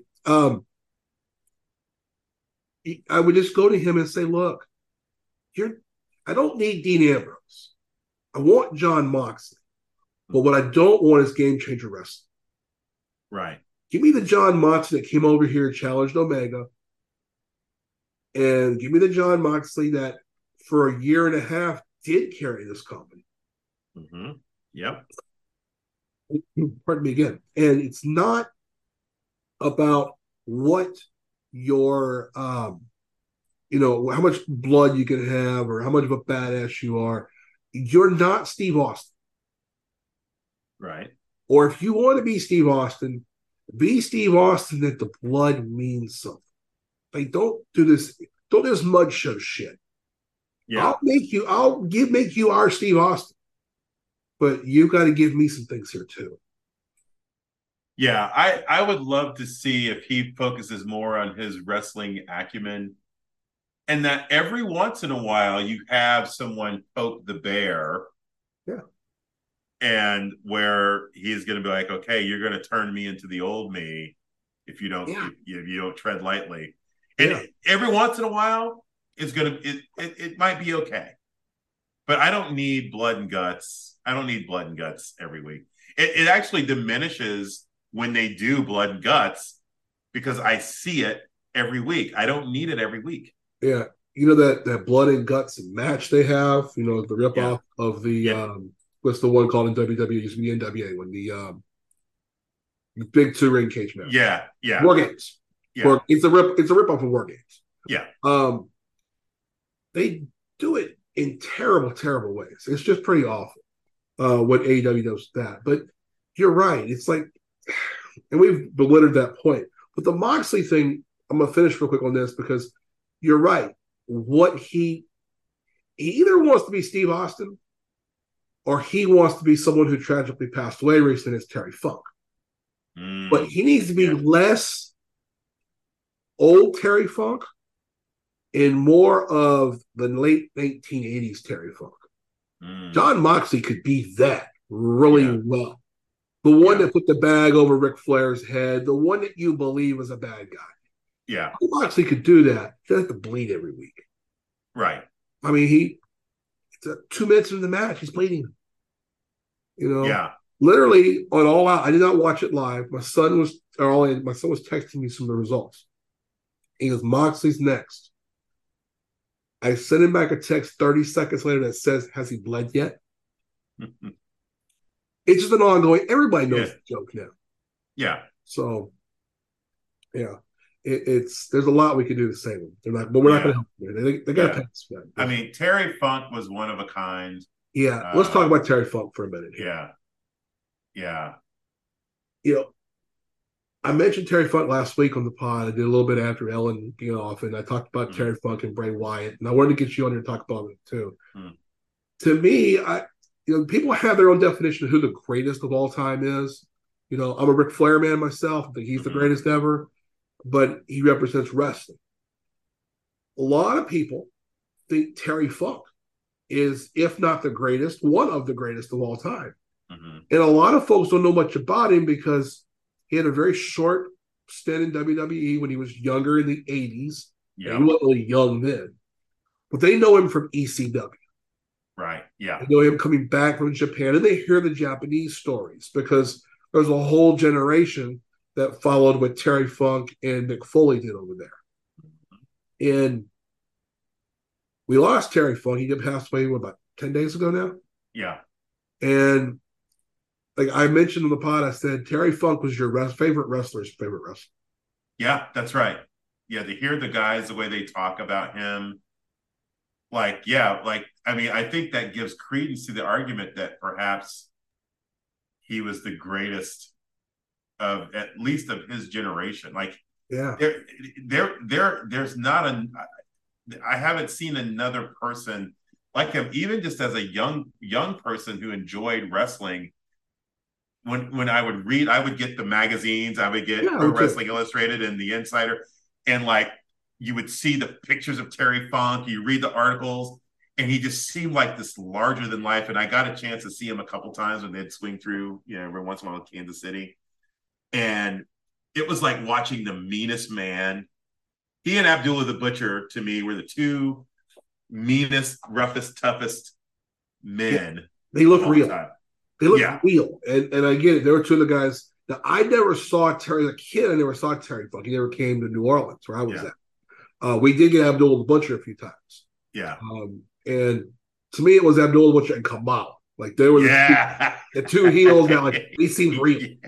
When you were a little kid, you thought Kamala really was from Uganda. And I did too. But Terry Funk, when I finally saw him in the NWA days, the late NWA, and then some of his world class stuff, and then in the WCW when he comes back against Ric Flair, this guy was a wild man. And it wasn't the wild man that yes, he had the deathmatch stuff later on, but he wasn't this wild man that had to bleed heavy. But you believed him. Oh You yeah. believed Terry Funk there was something wrong with him. Mm-hmm. Yeah. Yeah. And then, his career kind of ends at the end of his WCW and world class days and all that stuff.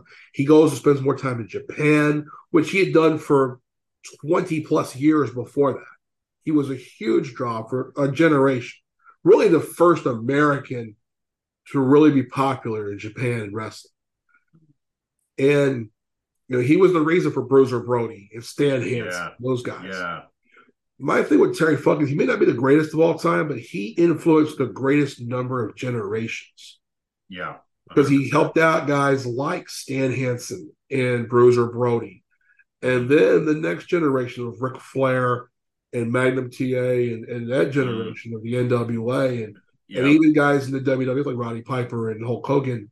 Yeah. And then he has this like career resurgence late in his career with ECW. And he influenced that generation.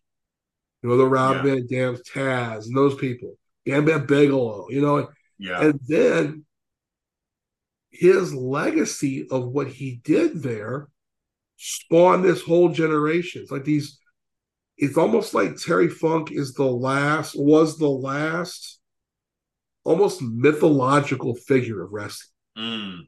Yeah. Yeah. I think that's so well said, Bo. Like it was almost like he wasn't real. Like, but yet it wasn't real, and yet you believed it. Like, Yes. Yeah, it's a weird juxtaposition. Yes. Like, good wrestling takes away. I don't think about the fakeness of it.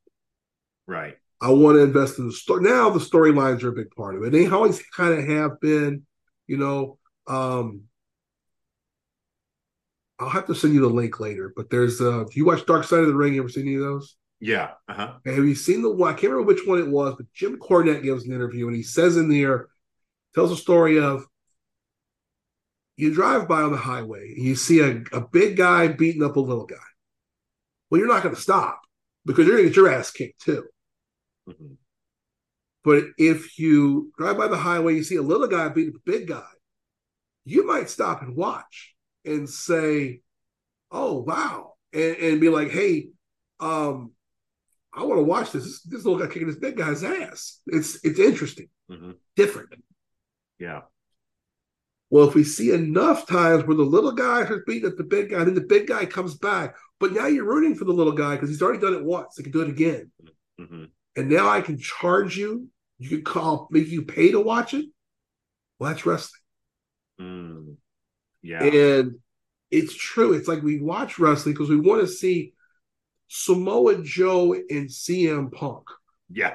Have these great matches that if you're a fan of wrestling, you have found and seen from Ring of Honor. They're almost mythological. They hold its own thing now. Yeah. And they tried to recreate that. It was a good idea. And they actually built up to the match really well. The match wasn't as good as what they did 15 years ago. Right. They're the same two guys, though. Yeah. It was a good match. It might have been the best match on the card, honestly. Oh, yeah. Yeah. I think it was. Do you think it was? I mean, I didn't see them all. I think it was. Yeah. But you look at that and you go, you believe it. You believe during that time that Samoa Joe and CM Punk have something personal and they're fighting each other. And you're rooting for one or the other for some reason. Right. You bought into who they are. What I don't want to see, and I can forgive it right now with the MJF Adam Cole because of the story. I don't want to see two guys have a fight and then have a hug afterwards. Right. Yeah. I'll tell you who spoiled this. Unfortunately, it was WWE. It was The Undertaker and Shawn Michaels. Yeah. When they decided they were going to, come together at the end, and Triple H was with them, and I don't want to see that. No. Don't take away from me the realism part of it. And if I don't believe you, again, this is why I don't like the Young Bucks. You're not telling me a good story. And then when I watch you in the ring, I know it's fake because you are behaving like it's fake. Right. Yeah, I mean, it's just all just it's stupid stuff. But I want the Undertaker to always be the Undertaker. I don't want there being hugs and and I know he's big into his faith and going out but like when you're in the ring, I don't want that guy. I want the Undertaker. Yes. Now, and I get, and now because they've broken down that wall now. That Mm-hmm. was really for me the first time I remember it going, oh, I don't like that. Don't do that. Don't do no. God damn it. Yeah. and and now they'll do it because, and granted, they did it because out of respect for one another. And I get that. But Mm-hmm. that's the respect we know they have behind the camera. They can go acknowledge that on television in an interview. Do an interview on ESPN with Stephen A. Smith. Yeah. Go do late night with Stephen Colbert or whatever. Yeah. Give Roy I mean, Wood a show on Comedy Central and then do it on his show. yeah. I mean, there's ways they don't do a hug, but you have the dead man walking back up the ramp. Shawn Michaels just kind of standing in the ring, just kind of looking like you could have the Undertaker stop. Maybe he turns around, maybe he doesn't, just stops, pause, and then just kind of The second walks time could have off. been turn around and tip your hat to the guy. Yeah, yeah. You got me. You got me. And give him the tip of the hat subtly, or just shake your head and go, yeah, you got me. You got me. Yeah. And go away. But what I mean by that is not just that moment. That was kind of the first time it happened. And when you see that, now everyone thinks it's okay. So now Right. we got to have a match where, a few weeks ago, we got 10 guys fighting in 2 rings in a goddamn cage, and everyone's bleeding. And then the match ends. And they shake And hands. everyone's shaking hands and hugging. What the fuck is that? Yeah. Again, no, you want somebody won, somebody lost. Yeah. Give Actually, me a reason to either buy this again or for me to feel sorry for the person who lost and to be happy or sad for the person, give me a reason to be mad or sad. Because I actually loved the one thing that the Young Bucks did that I loved it all in is when FTR is like, hey, it's the handshake, it's kind of, and they just walked off. They're like, no, and then they do the whole thing, last night, like, oh, we were just in the heat of the moment. Like, no, go do a heel turn, man. yes, that was the thing. I'm good with the other way of saying, I don't respect you. Go fuck yourself. I'm not shaking your hand right now. I'm walking out of here. Yeah. The Bucks, that was a great idea. But you Yeah. don't pay it off by, and they knew it. They knew they went back in the back. They cut the goddamn promo right after because you can tell it's been the same locker room. And now you're going to tell me, well, they're going to say when FTR goes in there, it needs to be. The Young Bucks just said, you ruined it for us. And they can't say fuck you, but you know what? You say, you know what? This was our day. And yes, and we're still the best tag team in the world. And fuck you, and you ruined our day and everything else. And then you've built the Bucks don't lose anything when you do that. And they show a different side of who they are. And now they become, yeah, we are the people who built this. Right. They can go take that in front of the camera now. You lose the series to FTR. FTR is made whole. Now the Bucks can turn and you can do something with that. But when you just go in and go, well, it was a bad day. It was, the problem is when Tony Khan writes wrestling, he wants everybody to be friends. Yeah. Yeah. Everyone, can we just all just get along? Can we get along? This whole, Adam Cole thing with Roddy MJF. with it, no, the side part with Roderick Strong. Yeah. I'm your real friend. Did Tony Khan not have friends when he was a boy? I feel like like they're telling the Tony Khan story through this MJF, Adam Cole, Yeah. Roderick Strong thing. The thing is with the Young Bucks, You have them, they've just lost, they're pissed off at FTR, they're sitting around. Instead of having that whole forcing the Bullet Club gold onto FTR and whatnot, what you should have done was just having them just kind of obsessed, like, hey, we've got to get tag team gold again to feel like we are who we're supposed to be. And then just have them say, one of them say to the other, well, there is another way. And you point them in the direction of Adam Cole and MJF. Yeah. Like, hello, like it like the story can kind of writes itself, right? That's the problem. That the stuff that does write itself, they don't use. Yeah. You can't save this for later. It's not going to work later. I mean, because you could have, if you would have done that, you could have salvaged All Out. You could have generated some quick heat with, the Young Bucks are like, we don't care who we have to take out. We're getting tag team gold, however, by hook or by crook. Damn it. We're and I don't know, you can't do it for All Out, but like you go after, hey, Cole, we're going after you. We're going whatever it takes. But they need a heel turn because that's the only way I would even want to watch them is if they were. I'm just gonna turn them off. Yeah, and that's again. It's not just the Young Bucks. This is what they do. Everyone's got to be everyone's friends. They have a team called the Best Friends. Yeah. Here's all right. So here's why I didn't love this match, even though there were some funny moments in the Stadium Stampede. I don't like the Best Friends. I think they're trying to make them out to be some sort of really cool clique. I think Orange Cassidy I kind of find compelling just because this gimmick is so weird and I don't know. But I don't like the Best Friends. I don't think they're that big. They're all mid to me. Chris Statlander to me is the best one of all of the Best Friends. And you're not going to get me to believe that they're going to, the way you sold me the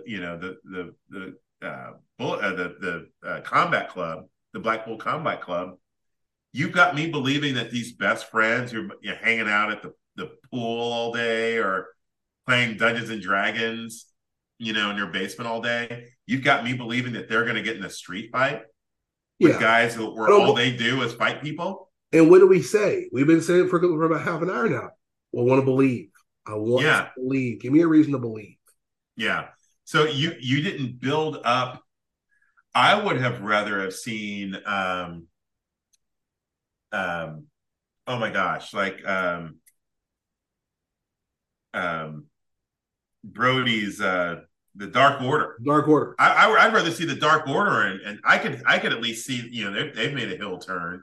I could at least see them fighting the Blackpool Combat Club, but I can't see the Best Friends fighting anybody. I guess that's, and then Sue, it was kind of funny. Sue showed up in the van and she had a cookie tray and there's all sorts of, it was gimmicky and kind of silly, but see, I don't do that kind of stuff. I get it. But I'm not the target audience for that either. Yeah. So, there's too much hugging, too much kissing, the Young Bucks kissing each other on the cheek, all that. Yeah. And then FTR did it to them in their match. Yeah. I get it. We're gonna get a couple more. We're gonna get out of here because I know we've taken a lot of your time. I appreciate it. We've had a lot of fun. All right, two things. One, any predictions for All Out? Is there anything that you think will happen that you think will be interesting? I didn't mention the one thing that there is a battle royal, a tag team battle royal that we don't see the people in that battle royal on the screen here on the website. Yeah. But the winner of that battle royal gets a chance at Adam Cole and MJF. Wow. And they get that chance that night. So that's the Ring of Honor World Tag Team Championship match. It just says their thing better than you, baby, versus the ROH Tag Team Champions Battle Royal. Okay. it's gonna be Penta and Ray Phoenix, right? Right. I mean, they're gonna win the battle royal, Yeah. and then they're gonna face MJF and Adam Cole Yeah. for the championship. I mean, to me, that's. I hope I'm wrong about that, but I predict that is what's going to happen. So That's what's going to happen. which team again? The It's going to be Penta and Ray Phoenix. Oh, okay. Against MJF and Adam Cole. I wonder if it's that or is it going to be Taven and Bennett? Ooh. And then they go, and then that furthers the thing with Roddy. Yeah. I can see it either way. That's more interesting, I think, because I don't know how you go the other way. Like, how do you pay the other one off? There's nothing to that. Yeah, there's nothing at all. But with everything else, I mean, what are we really going to get out of this? I mean, there's it's almost interesting to me because there's so much mystery as to how bad. You know what All Out's going to be? It's going to be. You remember the what was the thing that Jaw Roll tried to do a couple years ago? The Fire Fest. Oh, the fighter, yeah, Fire Fest. Yeah. Or that all the influencers. Apparently, they're rebooting the Fire Fest. But I think All Out is going to be the wrestling version of that. It is going to be a hot mess, and almost to the point where that makes me almost want to go, like it, so I could say I was there. Is this going to be NWO sold out? If you know, you know. I knew I'd pop you on that one. I was like, you know your shit, and you'll know this one. Yeah. This might be the worst. This might be the worst pay-per-view event of all time. It might. And so there's a part of me that the sick part of me, Bo, is like, maybe I need to be there. Maybe I need to see it. I can see that now. Here's the thing: is that there's not a blame on CM Punk for this. Nothing pertaining to CM Punk and Jack Perry is going to make this worse because there was no plans they could have had with those two people that would have made this better. I mean, hardly anybody who was on the bill on the card for All In, with the exception of the Young Bucks, FTR, Bullet Club Gold.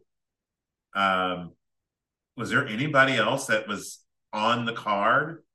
Oh, Kenny Omega. So we get Kenny Omega. Well, you get. You have Joe had a match, Omega had a match. You have Cole and MJF against whoever wins this battle royal. Did the Bullet Club Gold have a match on All In? Yeah, they had the. What am I forgetting? Who were they with? It was. One of those Tony Khan throw everybody in the pot like a gumbo match. They were against the Golden Elite or whatever they called it. Yeah, okay, yeah. We got to use the cute name when they were in Japan because nobody knows about that. Yeah. Because nobody knows about it because only the people who have been watching that shit forever and ever know that. But Tony Khan's supposed to know that already. Yeah. Everybody has the little book in their back pocket that says, "Oh, this is who this is." Right. Yeah. Yeah. Same as they bring out, some Japanese guy. Again, there's some Japanese guys I know. I know who Tanahashi is. I know who Okada is. I know who Jay White was. I know, the guys who were the stars in New Japan. Yeah. But don't just break somebody out from New Japan. Like the Ishii. I had seen Tomohiro Ishii.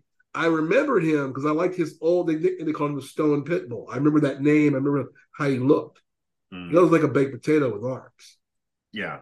But they bring him out, and I might know it. A few people who are on the internet might know it, but does everybody in the arena know who this is?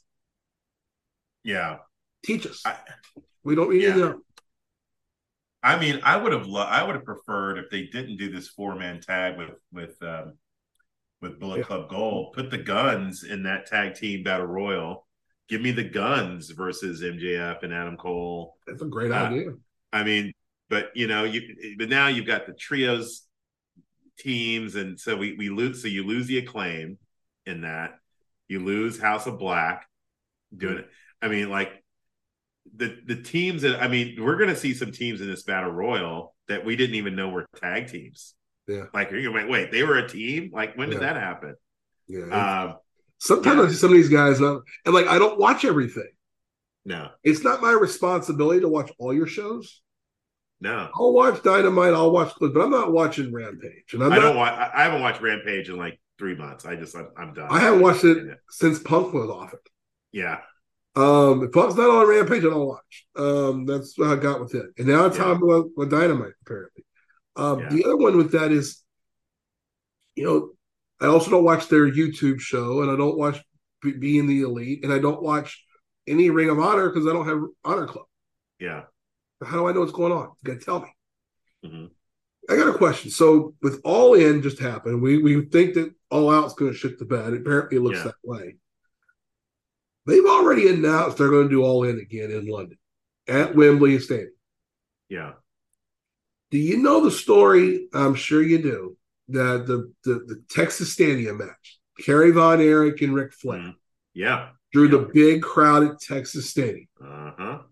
And then a year later, they did it again, and that was one of those where like it was the AWA sent a bunch of guys for a while to feud with some of the world class guys so they could build that to be a big show.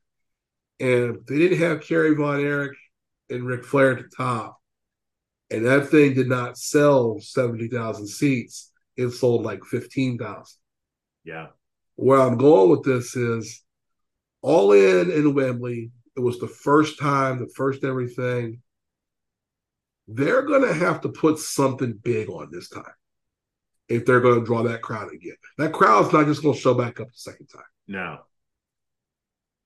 And if you don't have, thinking about that. If you don't have CM Punk it's kind of hard to find somebody that you poached from WWE to be that CM Punk person. You don't have to. You're not. It's not going to work. I mean, they could say. I mean, there's a reason why they opened the show with CM Punk. Absolutely, right? Yeah. He's going to have.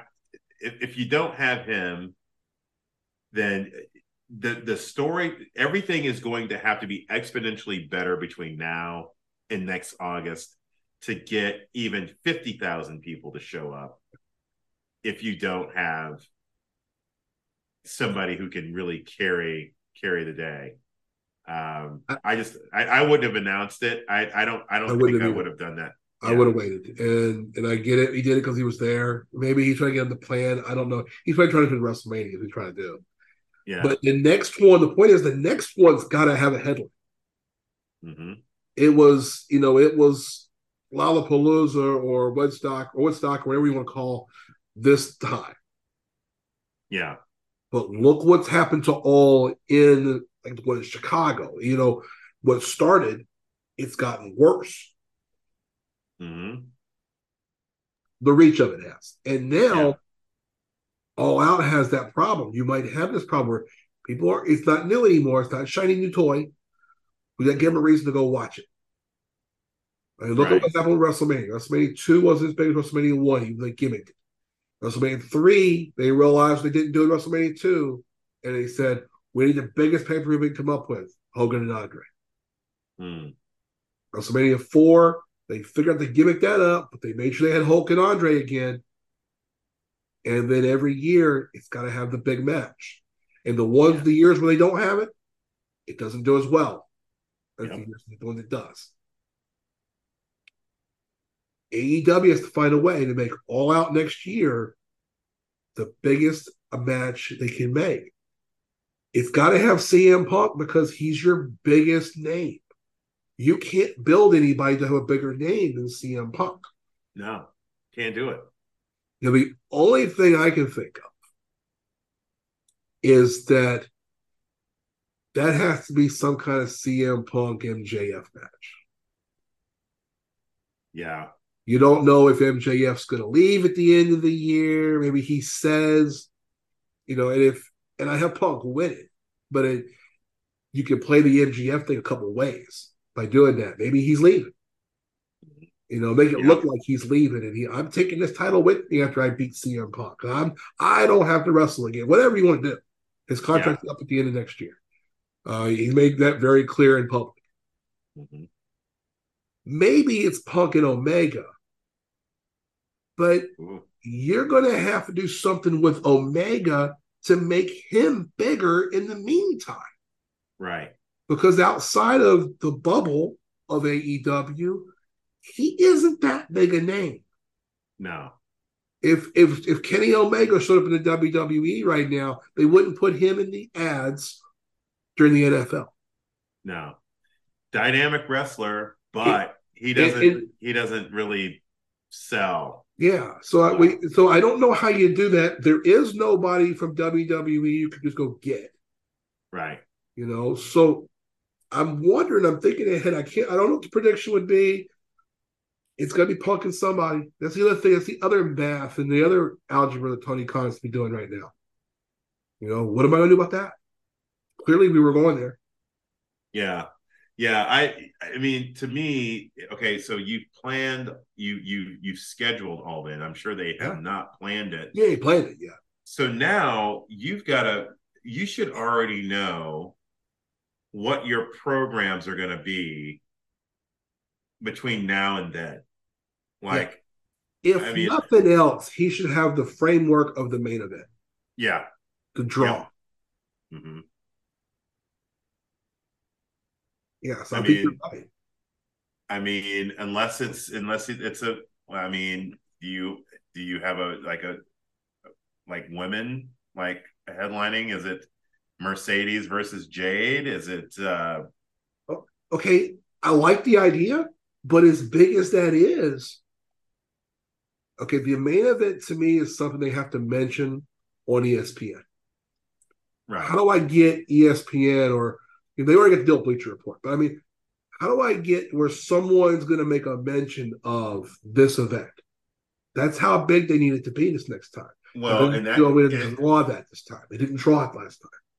so in order for it to get that kind of mention, it's CM Punk versus somebody. But yeah, I mean, Yeah, theoretically, yes.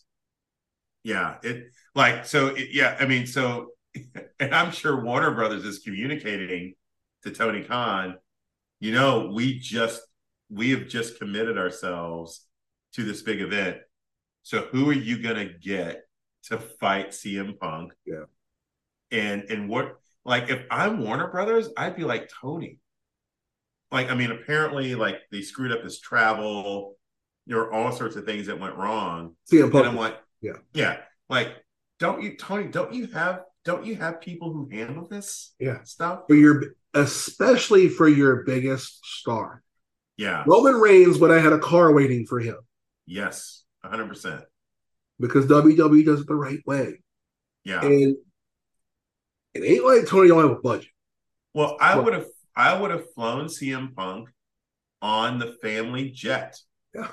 I'm like, Punk, where do you want us to pick you up at? We're sending the jet. We're gonna, we'll fly. We'll get you to New York, and then we've got another private plane. We'll get you. Yeah. We'll get you I would have across. took the jet from Jacksonville to Chicago. You and the wife get on.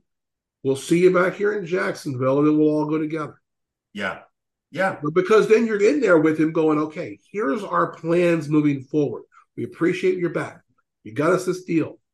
Okay, let's lay it out. I mean, that's where you let you do business. yeah, And yeah. again, we've got a child running this thing. I should. Yeah, I the might return send. to I London might. is going to be interesting to see how they do this. I kind of want to send a resume to Tony Khan, and just say, hey, I want to. I'm gonna help you. I'm gonna help you help us wrestling fans. I'm just gonna start writing. We're just volume. We're just gonna start, booking matches I was for you. pleading on the podcast. I was pleading on Twitter. Pardon me, Tilden's cold. Now I don't plead anymore. He's going to come to me. I can help him here. Nothing else. He needs someone, and there are people out there. He needs to have someone who doesn't want to be on television, someone who understands business, and someone who has no reason to try to take his money. He has the guy there. He just doesn't listen to Jim Ross. Mm. I would be Wow. willing to bet Jim Ross is more than once tried to pull Tony Khan aside and said, hey, look, you brought me here for a reason. Right. Let's make this thing right and quit listening to the kids and let the adults run this for a little bit. The thing I would do if I were Tony Khan that would shake the world on fire, I'd hire Jim Cornette. And obviously that would be the craziest thing in the world because he would probably never do it. He probably wouldn't. But if I were Tony Khan, that is the one guy I would hire. Yeah. Even more so than Jim Ross. Now, look, I'm a Jim Cornette mark. I listen to his stuff, but I think his opinions are great. They're thought out. I do think it's somewhat gimmick on his podcast. I think his gimmick is a little bit there and some of his deep-related hate for some of those guys. Yeah. But I do think he's got no reason to lie. He's got money. He doesn't care. Right. If he just wants to do it for the love of it and Tony wants to pay him. But he doesn't want to do it now. He's made it clear. Mm-hmm. And Tony should just throw whatever paycheck he has to throw. If it's $1 million, he would get that locker room in tip-top shape. And he would run some people off, which is probably what's necessary anyway. And what he needs to do is he needs to take he wouldn't have to make up with Omega. They'd have to come to some understanding. Yeah. Because I think Omega's important. But I would have Omega, Punk, and Jay White be the three guys that I say, okay, look, these are my 3 stars. These are my 3 be professionals like these 3 guys. Yeah. These are the guys I'm going to hold up. And then you got some young stars. You know who I love? I know we didn't talk about his match at All In. I love Swerve. Swerve. I knew you were going there. Swerve should be a champ. Like, build me some Swerve. Yeah. Man, get me a group around Swerve and make. Yeah. I love Prince Nana. I think that's a great deal with him. Yeah. Dude, that's money to me. Yeah. I gotta have that. That's the guy I gotta build. He's not my main event now. He may not be in 6 months, but a year from now, or maybe in 6 months, he's ROH champion. ROH, I would, too bad, or TV, TNT, but now they're running Darby to take that off of Luchasaurus. And as soon as they can get Darby and Luchasaurus away from each other, the better. That Luchasaurus, I hate that gimmick so much, man. And I don't even like Christian in the gimmick anymore, and that's sad because he's a snarmy little heel. But I love that you said that about Cornette. Yeah, Tony Khan should hire Jim Cornette. At minimum, he should listen to Jim Ross. Right. If he hired Cornette to run the creative, and Jim Ross to run the business, Tony Khan would make a mint. He would make a mint off wrestling. Like, I feel like, maybe I'm the get off my lawn, but I feel. Too. But we've been wrestling fans most of our lives, and I would imagine that not that some of these younger people haven't been wrestling fans most of their lives, but we've got twice as much experience being wrestling fans as they do.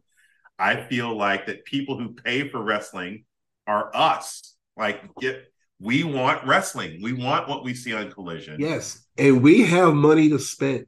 Yes. And right. I know that the whole thing is the 19 to 49, and I'm at the top level of that at 48. Or rather, I think 19 to 39, so I'm above that. And then you're 40 in the next group. But so every wrestling event I've gone to for the last 10 years has not been because I wanted to go. Mm. It's been because my son wanted to go. Yeah, that's right. And I took him. Yeah. And we went to a couple of AEW events. I won't go again. I told him after the last one, I will not go to this again. Like, there's not a reason for me to come back. Then they got CM Punk. And I was like, okay, if he's involved, I might be willing to go. Yeah. Now he's old enough he can go to his friends and go without me. That's fine. But now I think what you have to do if you have a Cornette running things, I think it is fair to say, okay, look, there are some of these stupid kids who are going to spend money watching this. Mm-hmm. We have to have some some bullshit stuff that you're not going to always like. Yeah. but we can clean this up. We can figure a way out. You figure it, and let's grow them into, this other thing. That's why Collision is well liked. Yeah. It's not as well watched live, literally, because it's Saturday night, but it's well put together and well received so far because it's not this unbelievable stuff. The Young Bucks aren't super kicking somebody and the shoe doesn't explode. Yeah. Jack Perry can't be thrown through glass. Mm. There's a reason for that. And that younger crowd will get that. It will come. Yeah. There's a reason that game changer wrestling is not a big deal. Right. Yep. Many 100%. Times as those guys, when they'll cut themselves, they're not going to ever be on television. No. Those guys aren't making a great living. No, go do that somewhere else. There's a TV show with millions of people watching every week and a huge budget of $1 billion over the next 10 years from Warner Brothers Discovery. Yeah. So you got to change that. Cornette's a great idea. But Tony Khan's got people that want to help him. Jim Ross is there. Mark Henry is there. I mean, they got guys who can talk to these guys and do these things the right way. Hire Bully Ray. I'd get him involved in creative somehow. I would tell him to no Gaga. But man, you got the psychology down. Let's do it. I mean, so do you have a prediction? We got no other predictions for All Out? Anything? I'm trying to think if there's anybody that we might see return. Like, there's not even rumors about any of that. I mean, they're going to have to get Bryan Danielson. Hey, you're going to have to show up, do something. You're going to have to show up. Yeah. Maybe we get a Danielson. Maybe Bryan Danielson return. Yeah, I don't know how injured he is. Yeah, that guy's like a pincushion. Yeah, I mean, I honestly, I mean, it would suck. I almost feel like what they need to do is pull the plug on it. If I'm being totally honest, just say, what? Hey, I'm sorry, I missed that for a second. Pull the plug on this All Out and say, you know what, we screwed up. They're Tupac committed on it now. They've already got an audience. They've already got pay-per-view buys. They've got production costs. Man, yeah, there's nothing you can do about that. It was a bad. It's going to hurt the quality of the product for a while. Yeah, it was a bad idea to do it a week after. It's ambitious, and I love ambitious. Yeah. The idea of being ambitious about it. He just doesn't plan things well. Yeah, I refuse. If anyone, the next person that tells me Tony Khan is the best at long-term booking, I will literally slap them. Yeah. If their mom is there, I'll slap her too, just to say you did this to the world. You brought this fool into the world, so you're getting the chair shot. Don't slap women. Don't slap women. But the issue is that all in was billed and it delivered for the most part. These are our top guys, our type, and all out is a mid pay-per-view. It's a pay-per-view for the mids, and people don't want to see that. Yeah. We want your top guys. So whatever they've got to figure, but having Samoa Joe defending his Ring of Honor TV title against Shane Tyler or whatever, whoever the hell it is. I closed the window. So it's like why would you book that match for a pay-per-view? Yeah, I mean, to give Joe a win. I mean, one man can't book all this. Tony Khan can't do this. I mean, what you're doing is that they're gonna run the risk of delivering a pay-per-view that is less compelling than a Collision show. Yeah, and that's well put. And that people will have the privilege of having paid for something that is less quality than their weekly Saturday night program. What are the odds you go to All Out? You're talking about you might go right now. Right now, Bo, I keep fluctuating between 25 and 50%. So we're not even over half. Not even half a chance right now. I was a lock even 2 days ago. Yeah. But when Punk got suspended, I'm like, oh, I don't know how long he's suspended. Is he suspended just for a couple days? What's the deal? So I don't know. But now as we've been talking, I'm like, oh, I think I need to go just to see. But what I'm not going to do is I'm not going to go to Collision and All Out. I'm just going to do one. I like the way you're talking yourself into it for the shit showness of it. Yeah. Because here's what I'll pledge. If I do go, I'll text you and let you know that I'm going. Yeah.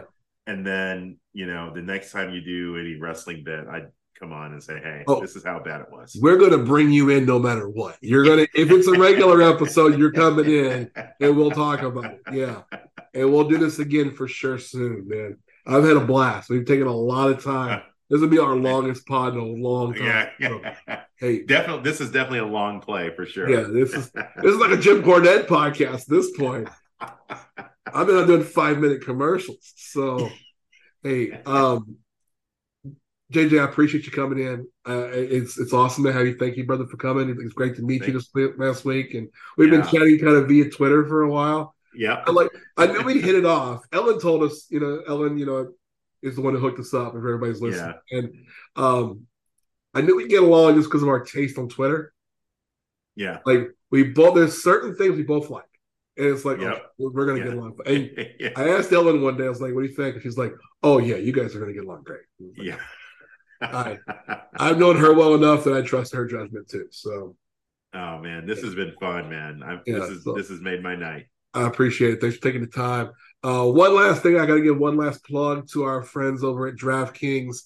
Hey, folks, if you are there, it's Labor Day weekend. Football is back. You get your bonuses, whether you're here in Kansas, whether you're over there in Illinois with Jerry. Look, in 14 different states, you can use DraftKings. You can use the link in our show notes. You're going to get $100 in free bets with your first deposit. There's actually an additional bonus you're going to get. It's based upon where you are, and I don't know what that is right now. So I don't know where you're at. So wherever you're at, you can get it done. Join DraftKings. You can even bet on AEW stuff with their little contest they have on Dynamite. Yeah. But so if you're into that, do it. Have fun. Enjoy it. Again, we always say be responsible with your gaming. Right. Don't bet over your head. Bet with your head. And enjoy. So our term we use is tip money. Don't bet more than your tip money. That's right. If you'll tip somebody, you can gamble that. But if you're not going to want to tip somebody that, don't gamble that. That's right. 100%. So we're going to shout out here. We're going to end it up. What I want to say is thank you to Tyler Jones, everybody at Studio Soapbox, for all you do behind the scenes. Most importantly, thank you to you, the listener. Don't forget us to rate us and review us. Apple Podcasts, Google Podcasts, Spotify, anywhere you get the podcast. We appreciate every 5-star rating. So until next time, I'm Coach Bo. We'll be back in a couple days. Ellen will be back on. We'll do our 0.5 podcast like we used to. Me and Ellen will be catching up on all things in sports right now, and we'll even have an opportunity to talk about Kansas football, which I know Ellen's excited about. So, Rock chalk, baby. Yeah, we'll have had the first game when Ellen and I talked on Saturday. So we'll have that out probably on Labor Day, and then Uncle Rico will be in to do our NFL preview on probably the day after Labor Day. So check that out. So until next time, I'm Coach Bo Brian O'Connor. Have a great week. Remember, your time tokens are non-refundable. Take care, everybody.